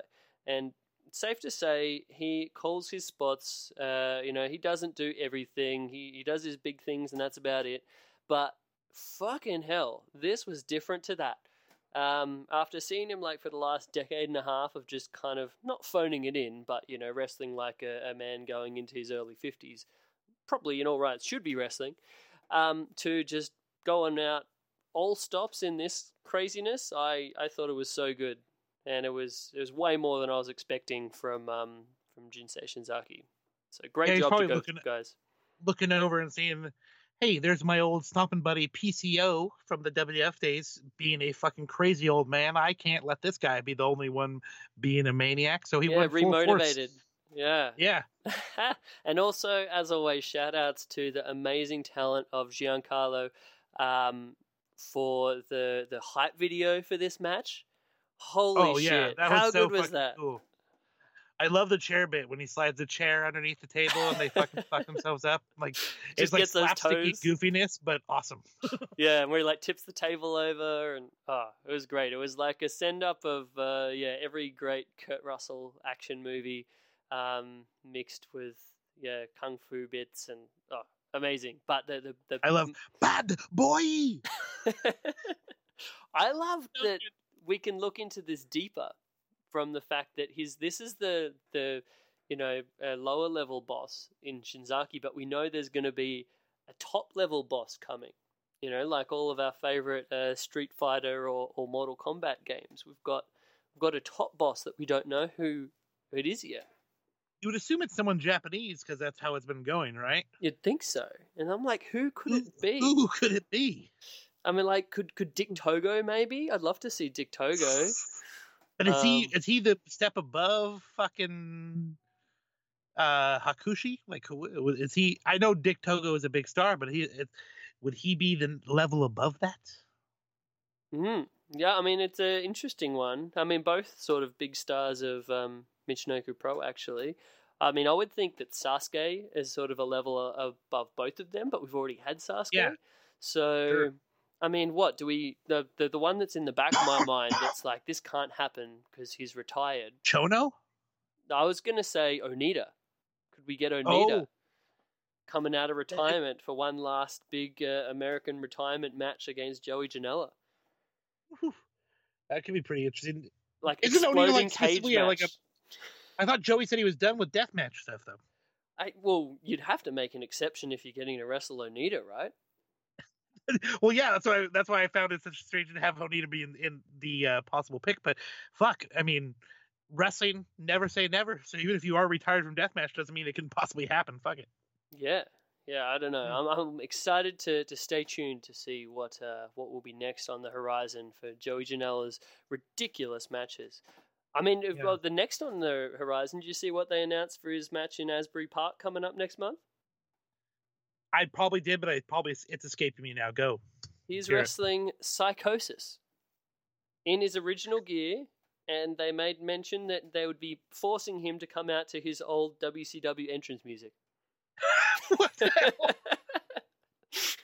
I thought Nicho's knees were all fucked up and he can't, like, Nicho the millionaire. Yeah. I thought he can't, his knees are all jacked up. Yeah, he is pretty jacked up. I mean, he's doing better now than he was pre-knee surgery. So if there was ever, I mean, at the same time, there's no ways that his knees and ankles are more fucked up than Marty Jannetty, and we saw Yeah. Joey work miracles with Marty Jannetty on the first spring break. So I don't know. Yeah. I'm not necessarily gonna make any advance opinions on talking this one down yet. I'm just gonna see. Fair. Yeah, see what happens. Excuse me. My apologies. Yeah, Psychosis, dude. You know me. I fucking love WCW. So any luchador that was ever in WCW, I'm a big fan of, and I would love to see that guillotine leg drop again. Oh yeah, I'm kind of scared though, because anytime I see those dudes, those guillotine leg drops are like just terrible for any wrestler that Gnarly. does them. I just think of their back, their lower lumbar region and lower spine and That hip, the fucking oh tailbone. yeah, I'm hurting right now just thinking of it. So That's why I'm glad Fandango kind of retired that. I know, randomly talking about Fandango, but that was his big spot for. I haven't seen him doing it in a while, so I hope that is retired. No one needs to be doing that unless you're already fucked up. Do it one more time for a big match, a big payday, but no I one mean, should make that their fucking spot. pretty timely with the talks of Matt Hardy's retirement going at the moment, and him saying that leg drop That- was a big part Yep. of that for him for doing that for so long. So everybody stop Using the skip doing mode. guillotine leg drops. I mean, even fucking Hogan, like, he wasn't doing it off the top rope, and he's had all sorts of issues just from doing the running leg drop. So fuck me. Yeah, you that seems like a real low impact one that Hogan's doing, but still, sometimes there were those times where he jumped pretty fucking high up and tried to drop it. So Mm. yeah, guys, save the body, save the body. Yikes! But anyway, I'm way invested and excited in the next step of whoever Joey Janela is working think and you who see the big boss The is rest going of to the be. juicy, the juice, The juice. the juice, and Joey Janela, the juice. They're going to wrestle.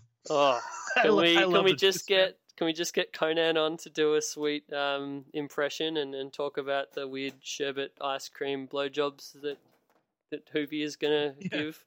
You sign up for MLW right now, you'll get a orange sherbet hand job from the juice. Disco Inferno will lick your butt. That was the worst Conan impression ever, but you get it. I think it was a pretty good Conan doing an impression of the juice by proxy. I enjoyed it. All right, cool.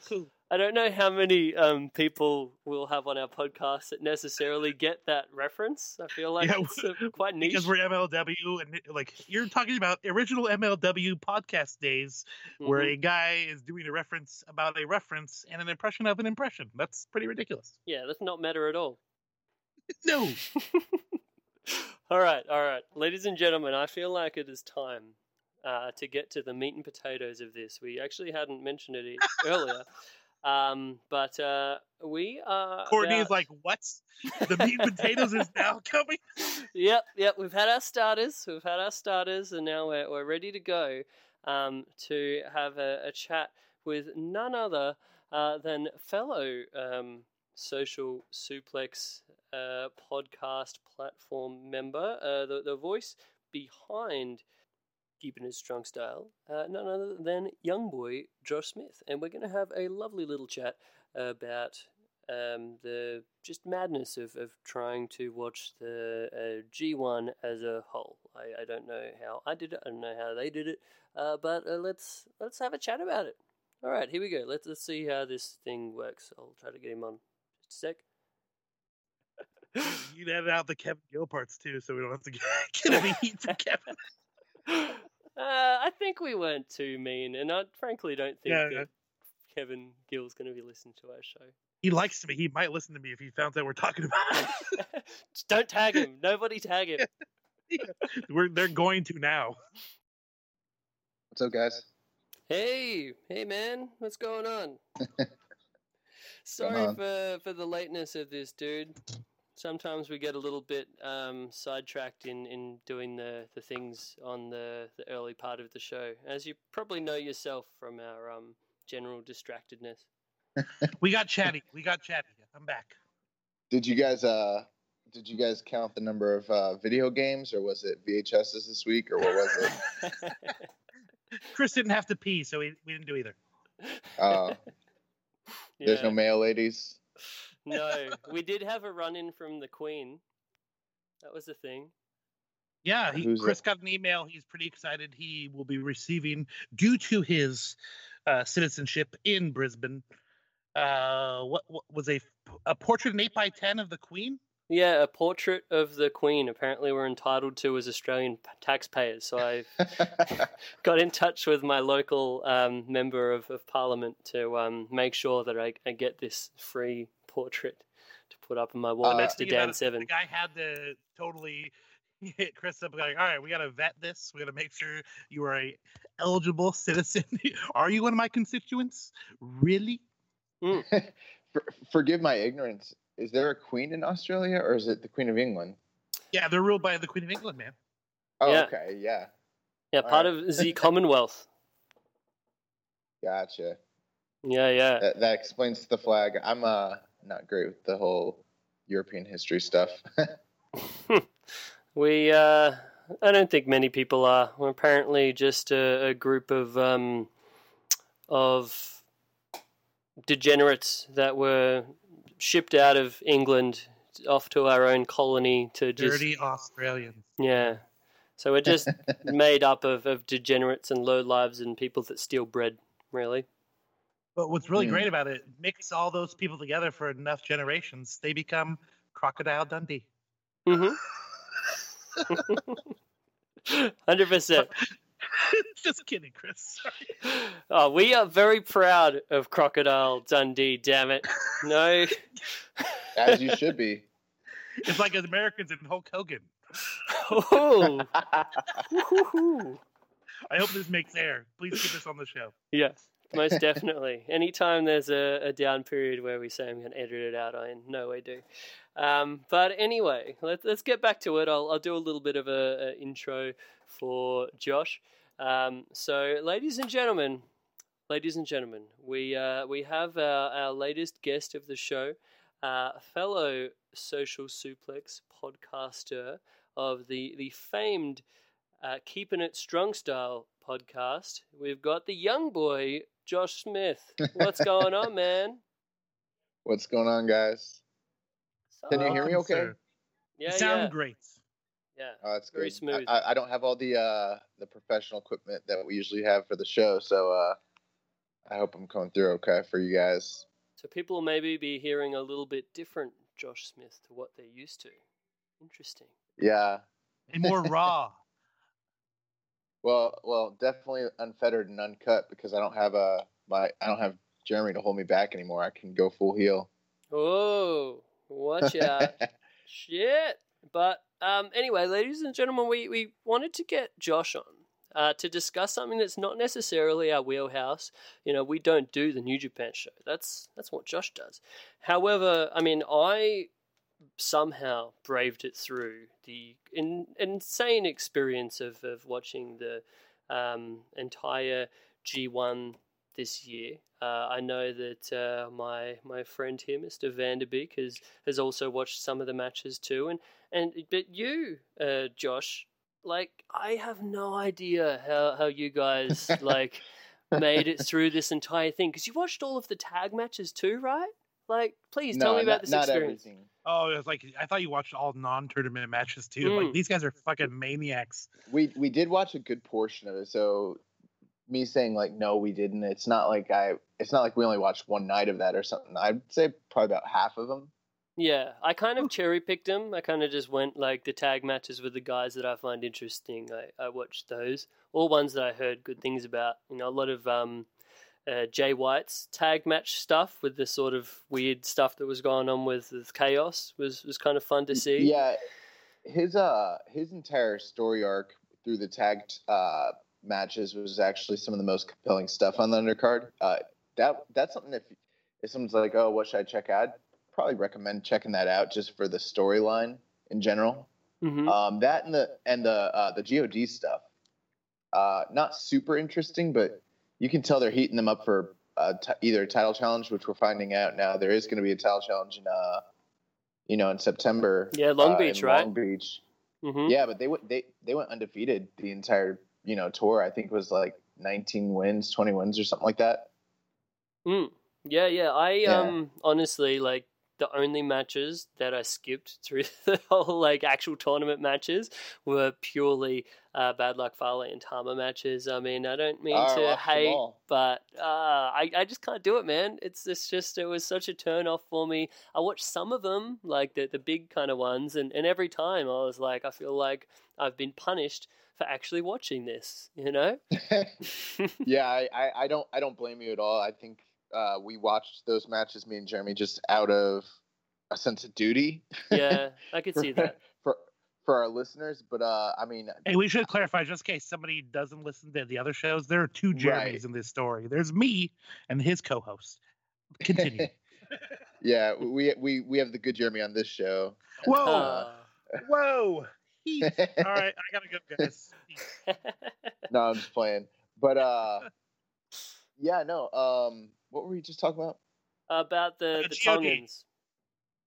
Oh yeah, well we ended up giving our grades at the a few weeks ago when we reviewed the G1. I think I gave Fale an F overall and Tama a D. So I mean, you know, I wouldn't recommend hardly anything that they did, honestly.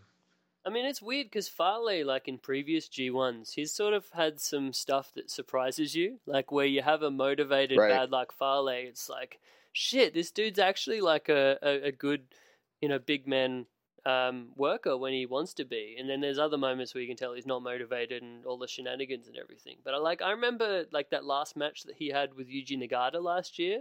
Like that was some awesome shit. Yeah, that was good. The match with Tanahashi in the G1 last year was very good too. He So was the normally gimmick like this year that constantly had the guys interfering in each other's matches, like just totally disrupting the tournament? Yeah, Mm. I mean, pretty much they just had you know, all the like if it was Fale's match, then you were definitely going to see Tangaloa, Tama Tonga, and vice versa, and they were just going to either try to interfere and help him win the match, or just get the DQ to protect him, or sometimes they just get DQ'd for no reason. Like it really didn't make any sense. Yeah, I thought it was definitely a low point of the tournament just in general. That's I not mean, like typically a New Japan style of like. They don't normally do that kind of like schmozzy shit, do they? Like, I watched the good key matches. They do. every year, but okay, they do. I didn't realize. yeah, it's like kind of They it's do, a but- weird thing, right? Because they do a lot of your schmoz kind of stuff when they just want to get heat on certain dudes. A lot of the time, you know, the gaijins where they'll just do schmoz bullshit kind of stuff because it's like, you know, Mhm. easy heat or whatever. And then you have other like feature stuff like, you know, your big time Okada or Tanahashi matches where, you know, they wouldn't do that kind of shit in those kind of matches. So it's like a weird line, but I mean, more so than any other Japanese wrestling product, really, to me, New Japan kind of is known for that sort of more Americanized, you know, interference and dirty kind of stuff, at least at the moment, I think. I saw complaints Yeah. of people about that. Like they're starting to on Twitter, like saying this is getting way like Gato's making it way too Americanized with all the silliness, all the bullshit. But that's a fair statement, but I think some Okay. of the complaints, honestly, I think it's just because this product's getting hotter and there's more eyes on it than there was before, and so That there's makes new sense. fans, Hmm. and so they're going off of the fact that they cherry picked all these years and they didn't watch all these Road to shows when the Bullet Club and Prince Devitt were doing this all the time, or Minoru Suzuki and you know, Suzuki-gun. Like I think it is a lot just the reputation of New Japan versus the reality, because if you're consistent about it, this stuff's been going on for a long time. Yeah, I just think like there's Chris was definitely saying. something to that, like to your fair weather kind of fans who, Mhm. you know, and they sort of approach New Japan like this lofty, foreign, pure thing. It's like, oh, it's Japanese wrestling, it has to be this. And like, in all honesty, that's more of what like a Pro Wrestling Noah is, or like a 90s All Japan is. But that's definitely not what New Japan in this current era modern is. day, it's Yeah. So I think it's just maybe a lack of knowing the actual product, really. Now, I think some of the big outcry about this storyline with Fale and God and the firing squad is that it occurred during the G1. And so, yes, while we've seen stuff like this happen, it's never been in the G1. The G1's always been this like untouched sort of like sacred thing, you know? It's like it's the G1. We take it seriously. And then when you see two guys just screw around the whole time and like literally just get DQ'd, and it's not really even their fault, it's Gato's booking. Yeah. I don't know where it's going, honestly. As someone who covers this, year round, I don't really know. But yeah, it was kind of disappointing, honestly. Yeah. Hopefully it does lead to something good. I don't know. Yeah, it's weird because, I mean, to me, like that Cal Palace show and the finish of that where, like, the Tongans really, really made their big mark. Yeah. I mean, I popped like fucking crazy for Meng doing all those pile drivers to dudes. That was great. Same. But, I actually saw Ming at Yeah? a indie show a few weeks ago. Yeah. oh, how's he doing? Yeah, good. He was supposed to be the main event, and then he figured out he didn't want a main event, so he went on third, and then he got out of there. Calling his spots. Nice. Yeah, we just reviewed the Joey Janela Joey Janela Lost in New York show earlier in the show, where Meng was meant to have a significant part in that, but he unfortunately couldn't make the show due to the untimely passing of Jim the Anvil Neidhart. Right. But That yeah, Sabu match was good though. yeah, man. It's funny, like when Sabu just like pulls it out, and he's like, "This is the exact same Sabu from late '90s ECW, mid 2000 Indies. He hasn't changed much at all, Yeah. except he's got a genie now." So I mean, like, what were your guys' thoughts on the G1 from what you guys gathered and seen? Literally what do you everything think? of the G1 I watched all today before the show. I watched a total of 3 matches, and honestly, the last one I watched, Kenny and Ishii, was one of the. I had my roommate watch it, and he was popping because he doesn't watch a lot of New Japan. The whole time he's like popping at everything, like how, like literally such strong style. But then Goto and Ishii. I watch a lot of Ishii because I love Ishii. Ishii and Goto. Fuck, Oh, yeah. Chris, you're a fucking the clothesline spots at the beginning where they're just slamming into each other. Like, you fucking guys, what the fuck are you doing? Oh, so good, man. Tremendous. I love that match in particular because, like, I just love that kind of wrestling, that real physical, gruff, fucking fuck each other up kind of wrestling. Harkening back to your never title matches with, like, Togi Makabe and Godo, like that kind of stuff. But, I mean, to me, that match was so great because it was two dudes beating the fuck out of each other, but at the same time not doing stuff that was, like, dangerous to the point of looking like they're really shortening their careers, which we got in a lot of the other B-block stuff, like the high-profile Ibushi matches, or like some of those Kenny Omega matches where they're just doing some spots where you're just like, why the fuck are you doing that? We don't need to see that for our entertainment. The Naito match was insane. Yeah. Yeah, I love that match. That was so good. That's what I was going to watch next. Honestly, the finals, like that slap spot toward the end, like where they're just slapping. That so intense. Has to be the best slap spot I've ever seen ever. Because like they were knocking their dude. I watch way too much New Japan and I'm all ramped up. It gets that way. You're talking about Tanahashi and Ibushi? Yeah. The finals. Dude. Yeah. Dude, I got emotional when that happened. I'm not Me even too. gonna lie. I literally like started getting like chills because I love Tanahashi, and like there's very few matches that make me feel like that. Like Flair and Vader from Starrcade '93 always gets me for some weird reason, and that match, watching that live, I was like I was starting to believe in the ace again. I was like, oh my god, Tanahashi's still here. He can do this thing. Yeah, I was sitting down. I'm like, oh man, I have to fucking stand up to enjoy this. But yeah, especially watching my buddy Justin watch this stuff, who's a kind of a novice to New Japan. Like, he can't. When you're watching WWE and then you go and see these two guys really slapping the shit out of each other for a solid minute, like that had to be long, right? It was a long time.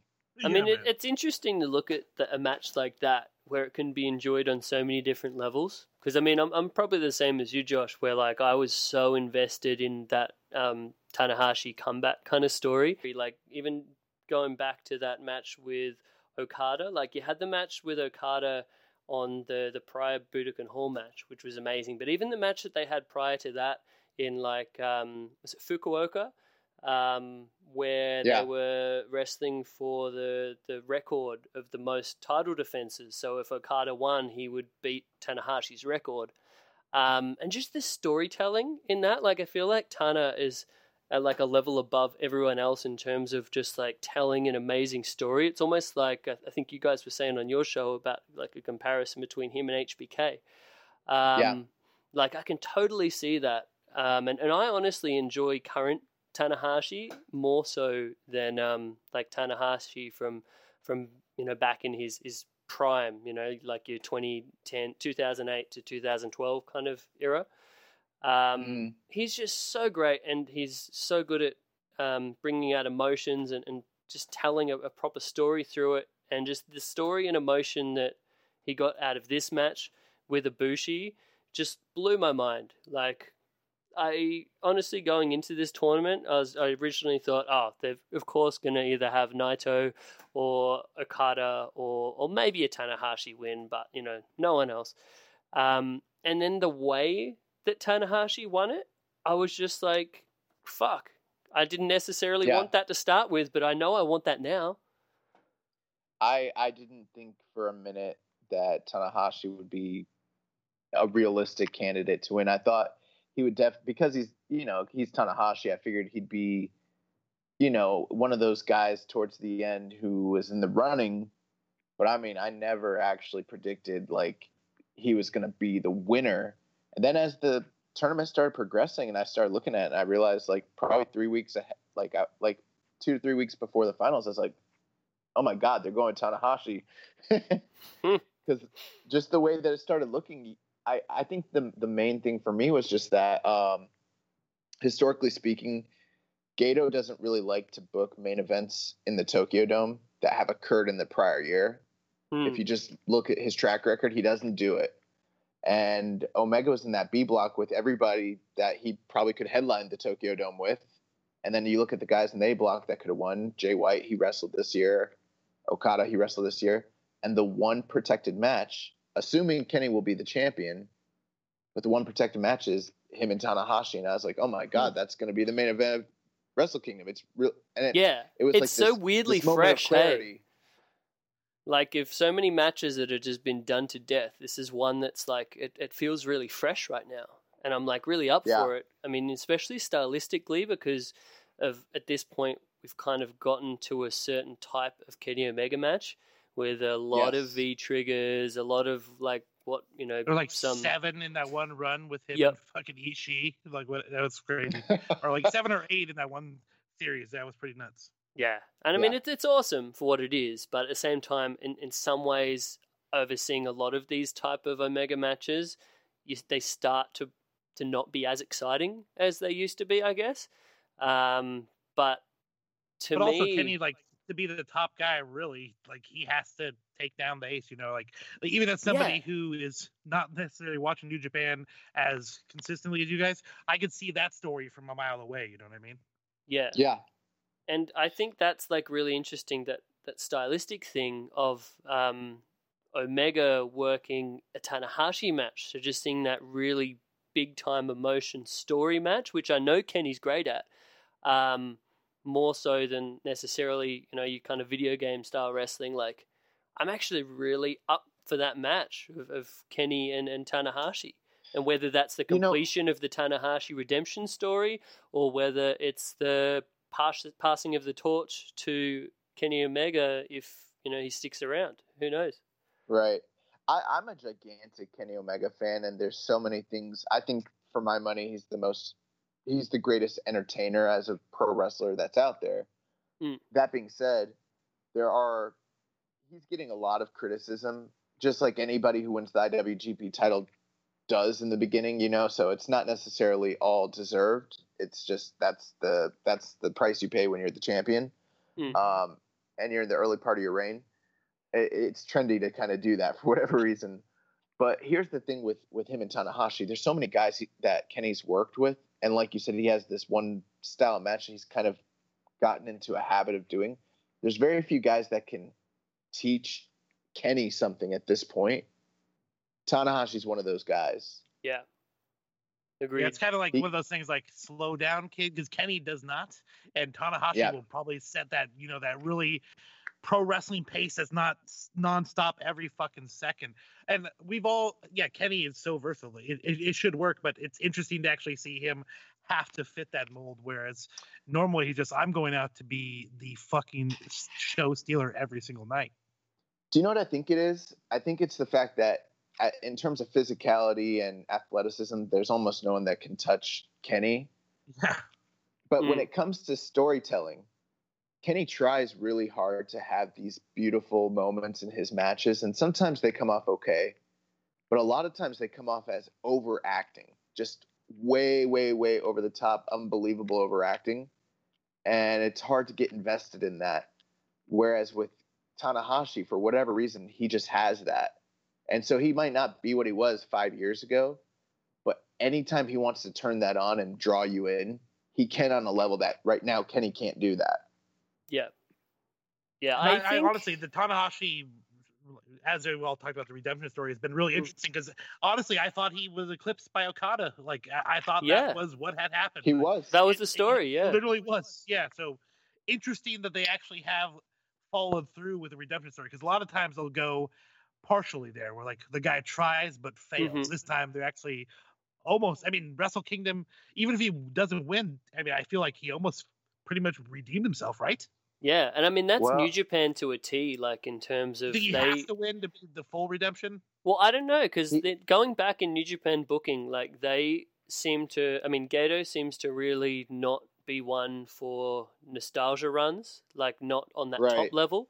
Like he would never book like, even though I would have loved it, like, a Minoru Suzuki IWGP title run, or like a Yuji Nagata IWGP title run. I would love to see those, but that Gato would never book it.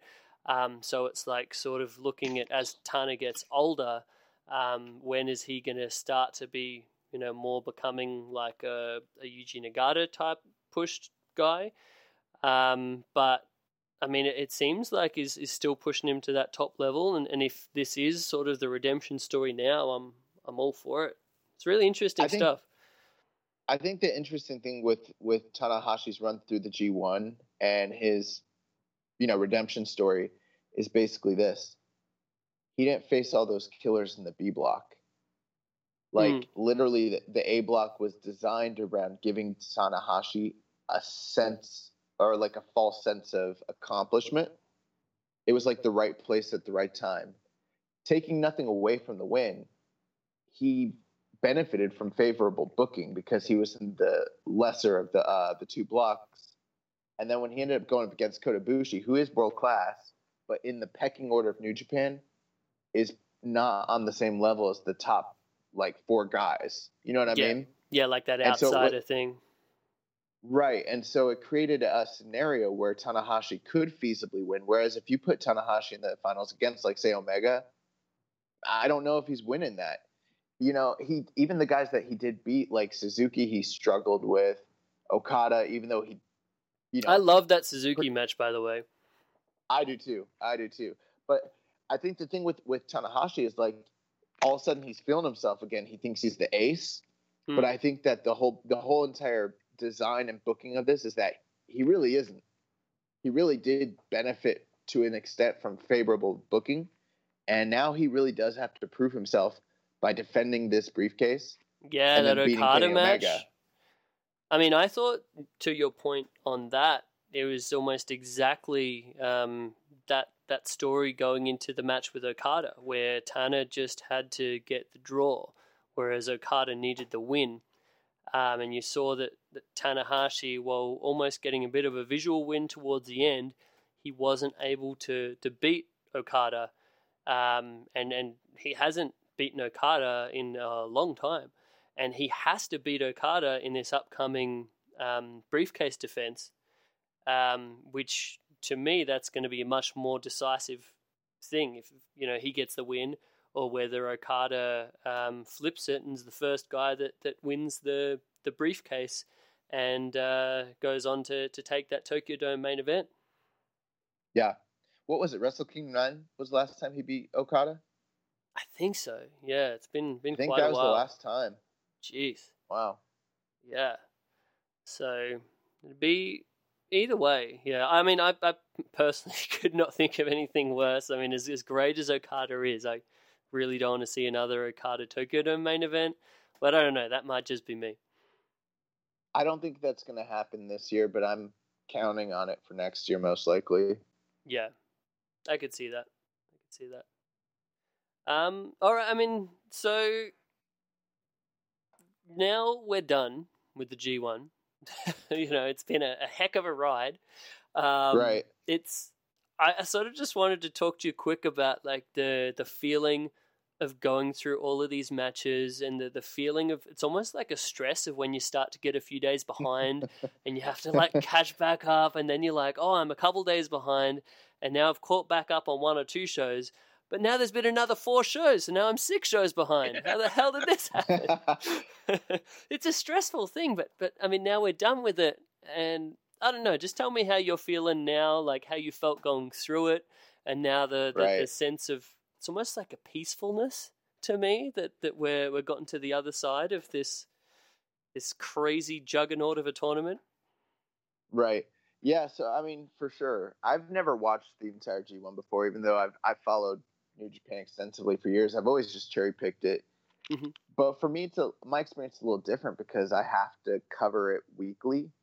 Yeah. So even when I did fall behind, it became more hectic because it's like, okay, you fell a couple days behind, but you're recording on Monday, so you have to catch all of them up at the same time. Oh man. And you have no choice. But how do you do that and you still get like watch it in a way to where you can like look at it in a proper critical way and you can appreciate the match as much as you should to do it justice when you're talking about it? Like that's the part you just that hope I that can't you get. hope you're good, man. Like you just hope you're good and that you don't suck at podcasting. I mean, because I could have terrible takes, and I mean that's luckily people like our show, which I'm always like honored and blessed that that's the case. But I mean, you just try your best because I mean it's 100 matches in a few weeks, basically. In a sense, though, it's nice that I have that cutoff date of like, okay, by this Monday you have to have watched these shows, otherwise you can't record. So, it made me stay on track. But there were times where there were certain A block, cards where it was a struggle. I also would use outside resources, though. I mean, like, it's not like I'm just sitting here forming all my own opinions. I'll take a look at what the consensus was. And generally speaking, my opinions tend to, agree with the majority, hopefully. Guys that I think are like fair and pretty critical.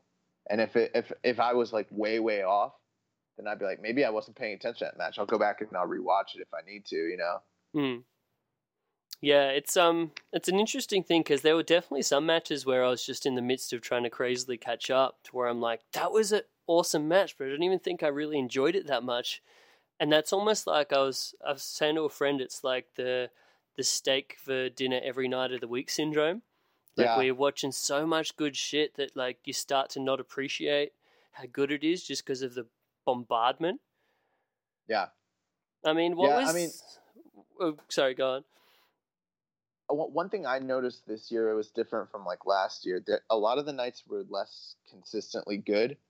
The high-end stuff was very, very high-end. I mean, I think Dave Meltzer gave more 5 stars out in this tournament than any before that. Yeah, for real. But at the same time, I remember like 2 or 3 years ago where it was like 4-star matches all night for a week straight. Mm-hmm. That never happened on this tour.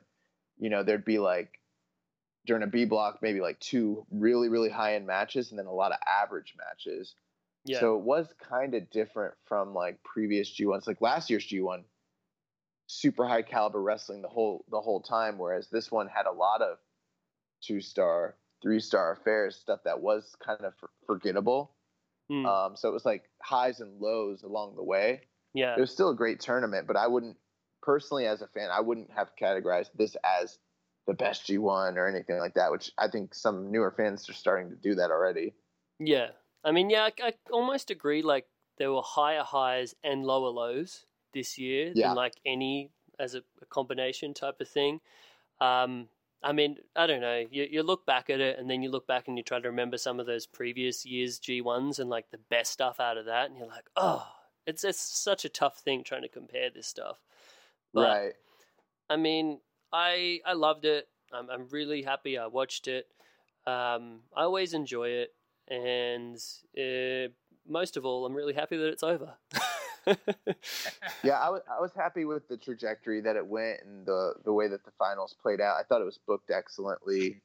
A lot of very interesting things. I mean, it was a great tournament. There's a lot of things I could talk about, like the Yano storyline, the Juice Robinson storyline. Mm-hmm. It was a really well done tournament this year.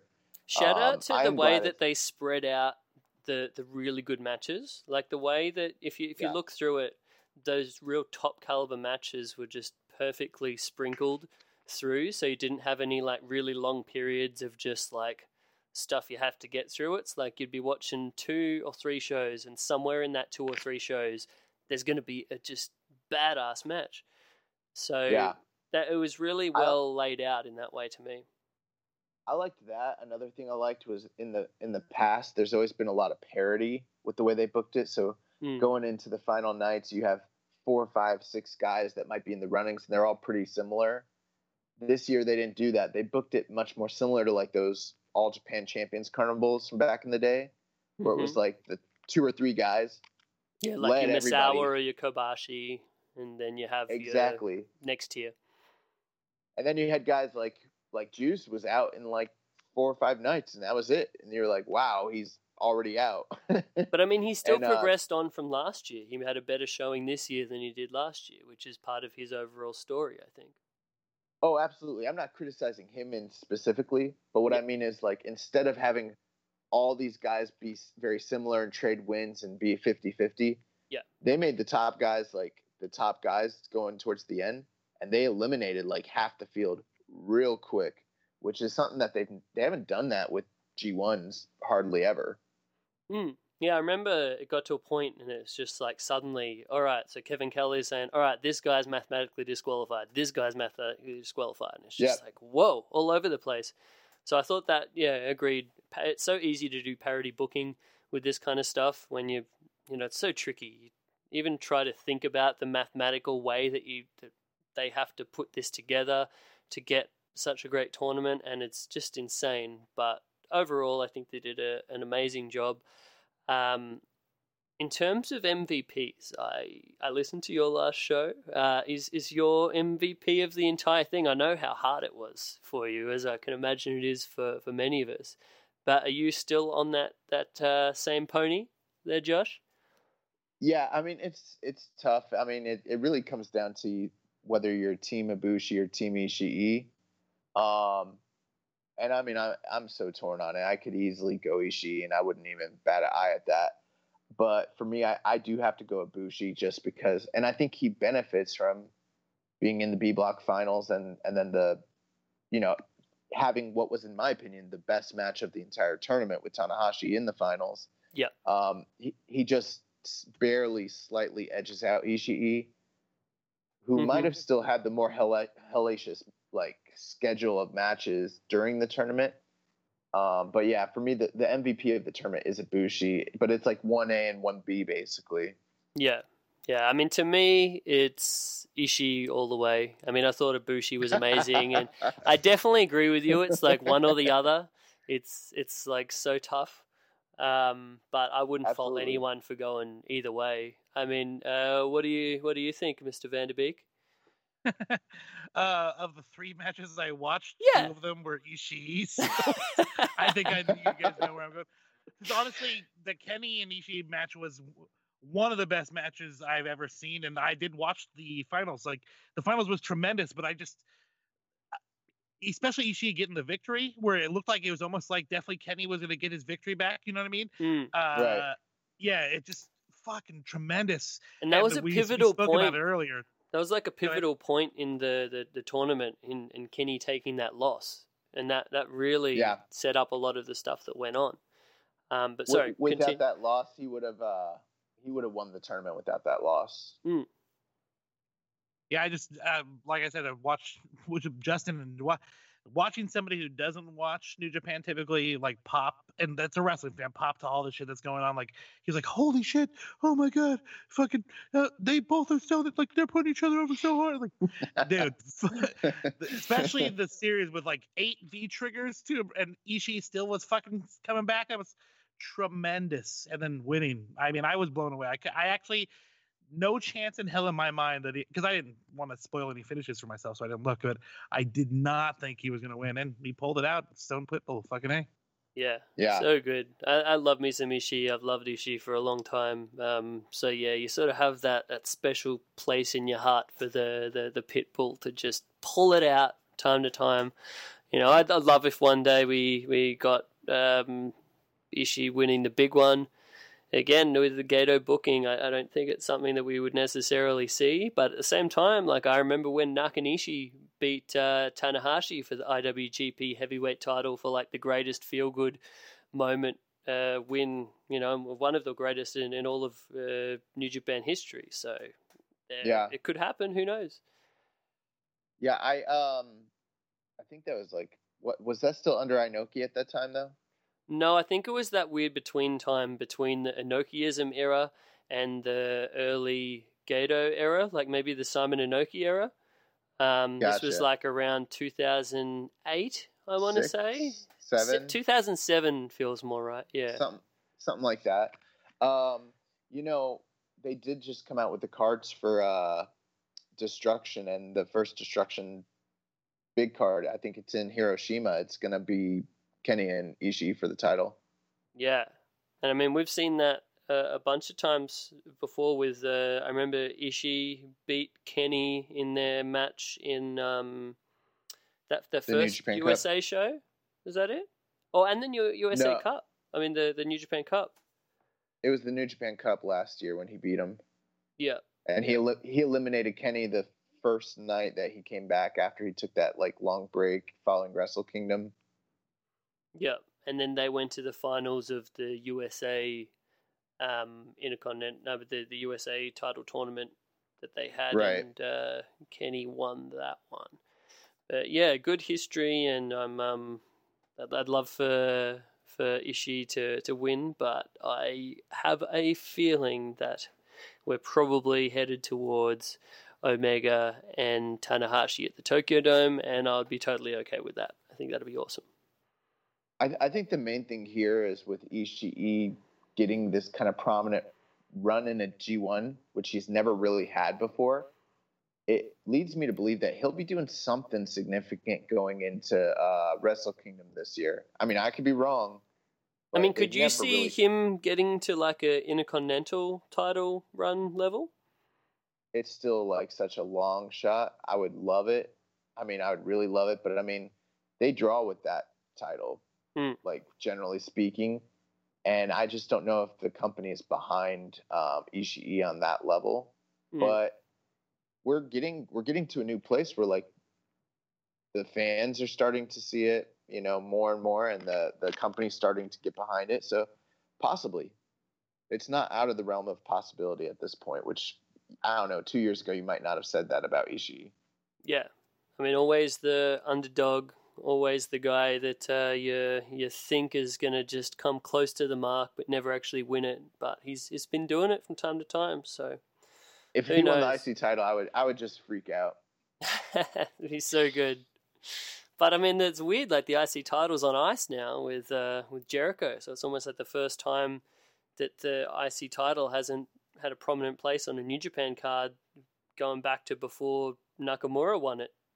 Like going back to Did you La guys Sombra hear and that stuff.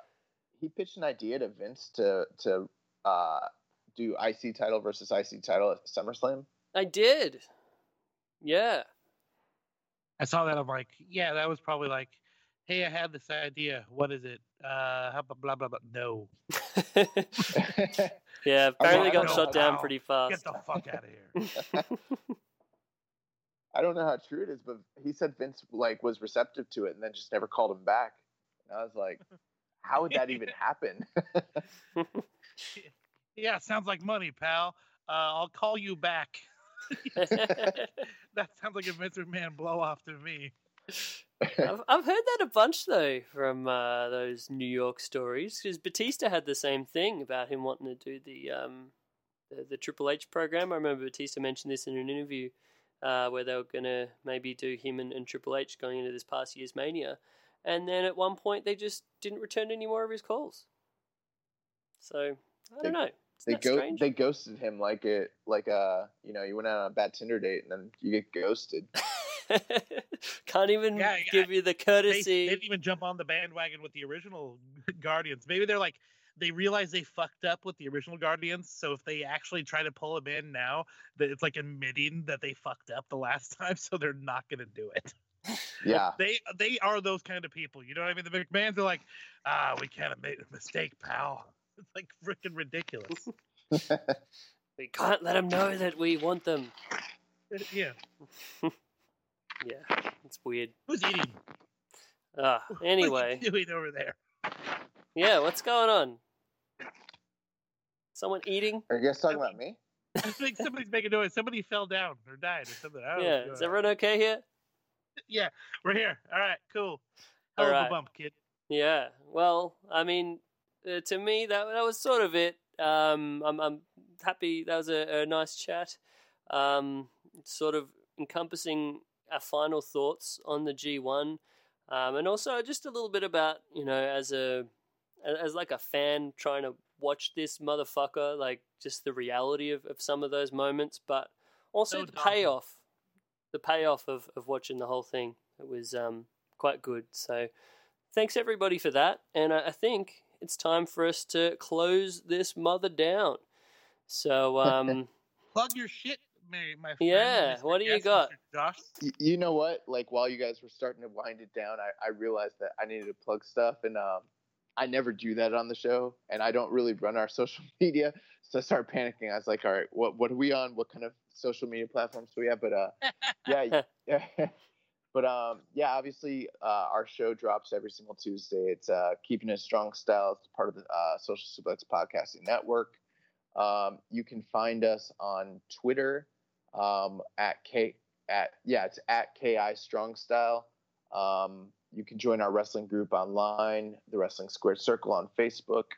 On Reddit, I'm Keeping It Strong Style, and my co-host Jeremy is the Pro Black Guy. I think I did a pretty good job on that, right? nice. Nailed it. Well done. Nailed it. Well done, sir. And thank you guys for having me on the show. It's midnight our time. I'm sure it's in the middle of the day where you're at, Chris. Mm-hmm. But yeah, I mean, I'm actually going to be, in Chicago here in, 2 weeks for All In? Dude, Nice. yeah, that's awesome. So I'll be there for that, and I'll be there for the AAW shows as well. So, I'll keep you guys in the loop. Maybe we could Awesome. do something in the future. Hopefully, I'll be more energetic and alive than I was for for this evening. You're fine. Yeah, I think you did pretty well, all things considered, man. Yeah, thank you so much for staying up so late. We appreciate it. And yeah, real fun to talk to you about this stuff, man. I mean, how much I'm fucking obsessive about this Japanese wrestling shtick. So, yeah, man, I'd love to do another something like this in the near future. Yeah, an all-in coverage would be good. I think that's a smart plan. Oh yeah. Yeah. And please keep an eye out for our boy Marcos in the Battle Royal. Oh, okay. Who Did is you hear that? about this? No. There was a dude that was on Oh. the Joey Janela Lost in New York show. Oh, He's Marco like, Stunt. yeah, he's There like you this go. 4.5 foot kid who can just do some amazing shit. So we're Yeah, excited. Yeah, Jeremy Donovan was really, really putting him over hard to me, and I was like, I didn't know who he was. So I was like, all right, great. I'm glad you know who he is, so I'll have to check that out. He said, he said the same thing. He said he's amazing. So Yeah, I mean, maybe a bit rough around the edges. I think he's still pretty green in the overall scheme of things, but he can do some really fun stuff. And yeah, just in terms of the brief amount of him that we saw on that Joey Janela show, he was fun as shit. From nobody to over in less than a match.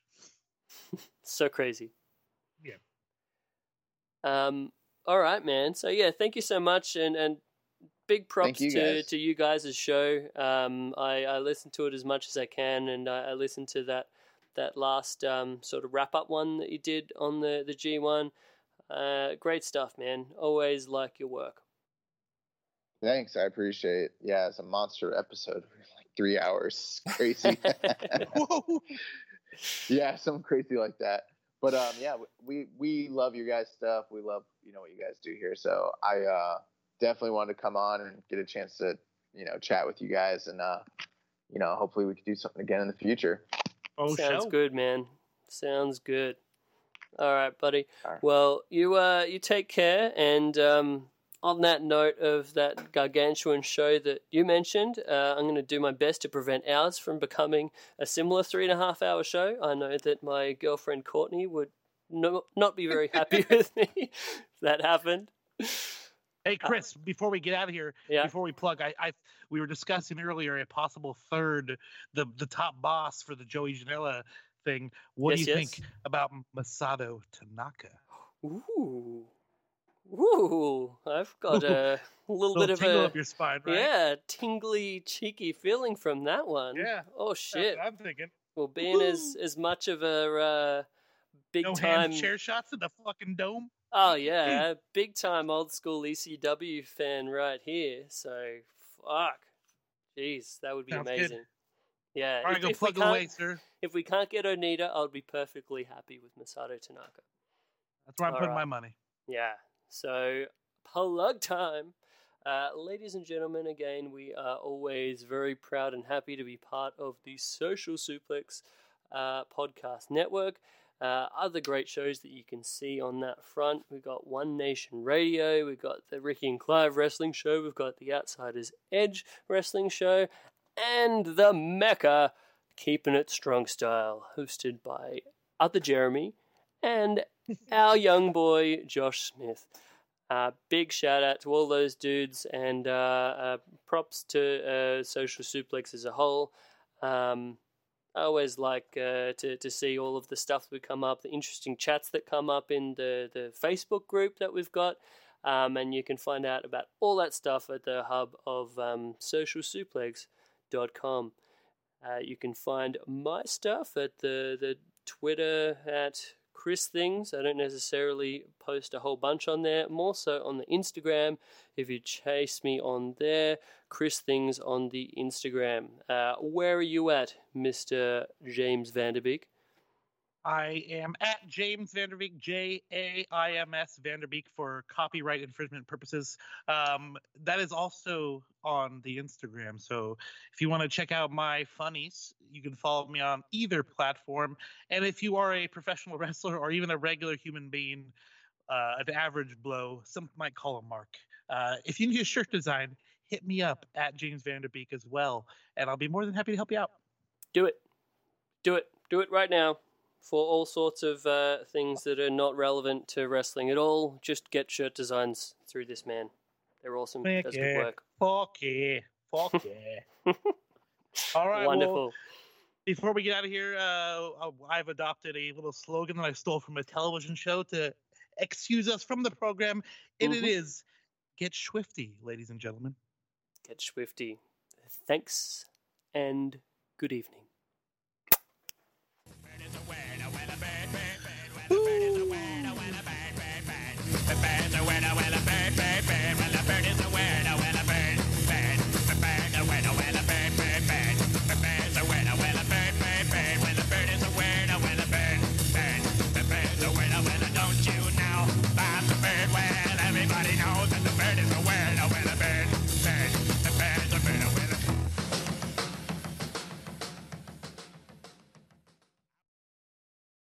Say goodbye to your credit card rewards. Greedy corporate mega stores, led by Walmart and Target, are pushing for a law in Congress to take away your hard-earned cash back and travel points to line their pockets. The Durbin-Marshall credit card bill would enact harmful credit card routing mandates that would end credit card rewards as we know it. If you love your credit card rewards, tell your lawmakers, hands off my rewards. Tell them to oppose the Durbin-Marshall credit card bill.